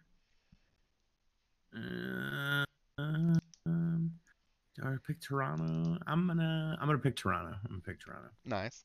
I think that's also a solid pick. I think if a team were to sneak in, I think that that's where it'll be. Like I said, I think losing Morton and losing Snell, Tampa Bay is going to drop off quite a bit because their offense just isn't going to carry them, in my opinion. Um, it's very clearly that 229 runs allowed that led to them being as good as they were. Um, I don't know that what the Twins did pitching wise with why they were so great, but 215 seems astronomically low. And then Cleveland, obviously, their pitching staff is significantly worse than what it was last season. Um, and then, well, not significantly worse, but they lost a few key pieces at the trade deadline. And then they're talking about trading away offense. Um, so I guess like I could see Cleveland also being just as good, assuming they hold on to their offense as it is. Um, but I'm gonna stick with it. I think that Minnesota will still be in, but I think the White Sox will definitely get over the hump and win the Central. Um, team making the World Series out of the Mm. AL. Mm. Mm. I oh, man. Um,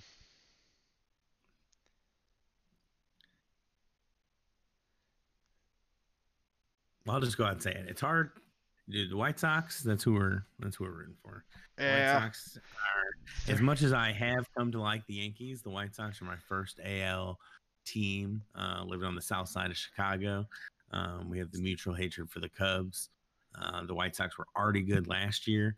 I am a personal fan of their coach hiring. Um, I think they're gonna be just fine. They had one of the best offenses in the league last year.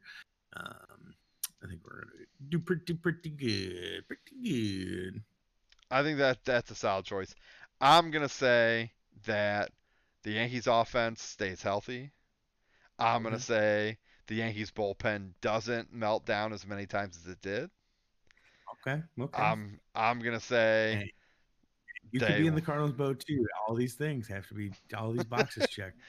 yep. Yeah. I'm Welcome to the I'm club, gonna dude. say I'm gonna 20 say that boxes. we're yeah, I'm gonna go that the Yankee offense carries them a little further than what it did. Man, but without LeMahieu right now, And because that's that's why like I'm I'm thinking, like, trying. what if Toronto does steal away LeMahieu? I think that makes Yeah, him a even bigger contender to make yeah. the playoffs. I'm going to pick Nah, him in because yeah, I gotta agree with you. As the rosters are right now, I can't go against the White Sox with the makeup that is right now.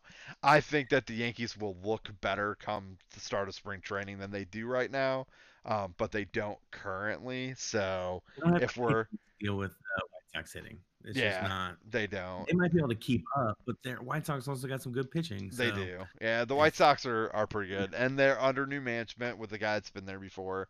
Um, it the White been Sox are going to doing it be, there. yeah, White Sox are going to be a tough team to beat for sure. Um, so yeah, I'll say I'll agree. White Sox San Diego World Series. Um, That's a good World Series, though. it is a That's a pretty good World good World. Series.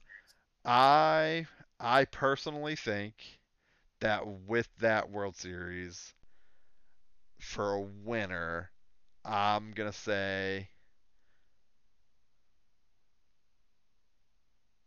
White Sox in six over the Padres.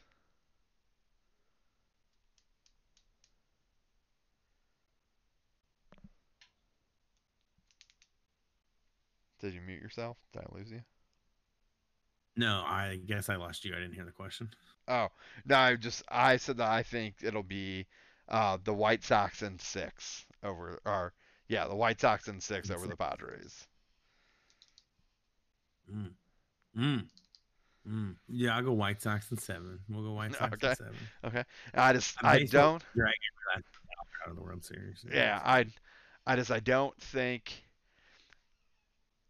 I yeah I think the lack of Clevenger this year will be the difference maker for the Padres. But I think that they're assuming everyone stays healthy and whatnot.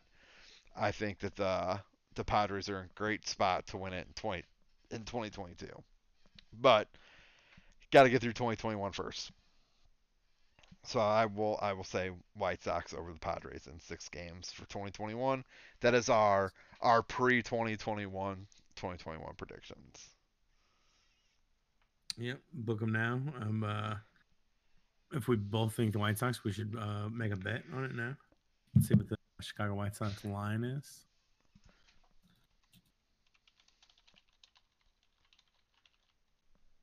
World Series.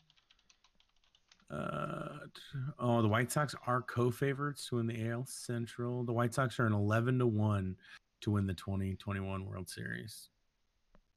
So we win $1,100. Put up $100. $1,100. Nah, because then we'll be rooting for the White Sox all year, and you don't want to do that. Yeah, We'll think about it. The odds go up. We'll think about probably not. it. Probably not. We could put a man 100 to 1 odds for the Tigers, Royals, and Pirates. Hey, just think about if you were the guy that put $100 on the Blues every year until they won it. Yeah, You think financially that had to have paid off? Um, yeah, maybe. I guess. Like, I mean, it would have been what 50K that you would have dropped, or a little more than that. What was it? The 51st year that the Blues won the cup? I don't even not 50. If you put 100 down Or every yeah, year, sorry, I thought you said 1,000. Sorry. yeah, 5K, Yeah, my 5K. bad. Man, I thought you said 1,000. My bad. Doing wrong math. Quick math, quick Two math. plus two equal four. Right. Quick maths. I only played Snake on that scientific calculator. But yeah. So I think that's everything. We're at a little over 2 hours. Not the end of the world. But I mean, you're off tomorrow, so you don't care. yeah, I am off. I'm off all week. I'm off the rest of the year. I'm not coming back till 2021. Yeah. Uh, But anything else you wanted to add on your radar or anything like I'm, that? I'm gravy train. You know. All right, I guess I'm gonna refresh MLB.com one more time to see if there's any new random stuff. Um, do they have details on this? No, no details on the Kim deal yet. Still, cool. All right. Yeah, because I think he's flying to America. He's got to pass the physical. Yeah. But I did read an article while we were in podcast that apparently Yu Darvish didn't even know about the deal uh, um, that he got traded before it was reported. So yet again, another player. It's like how did players like not how did players not get to find that shit out first? You know,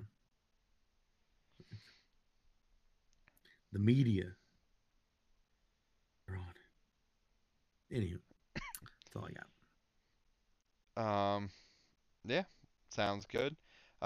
There's an article I'm going to read right when we wrap this up that says San Diego Padres just might be baseball's best team. So it'll be interesting to see what kind of picture they're painting there. But we'll tune in next week unless we come across any reason why we won't record. Can't see why we wouldn't though. So thanks for tuning in, and until next week, stay cool. Peace.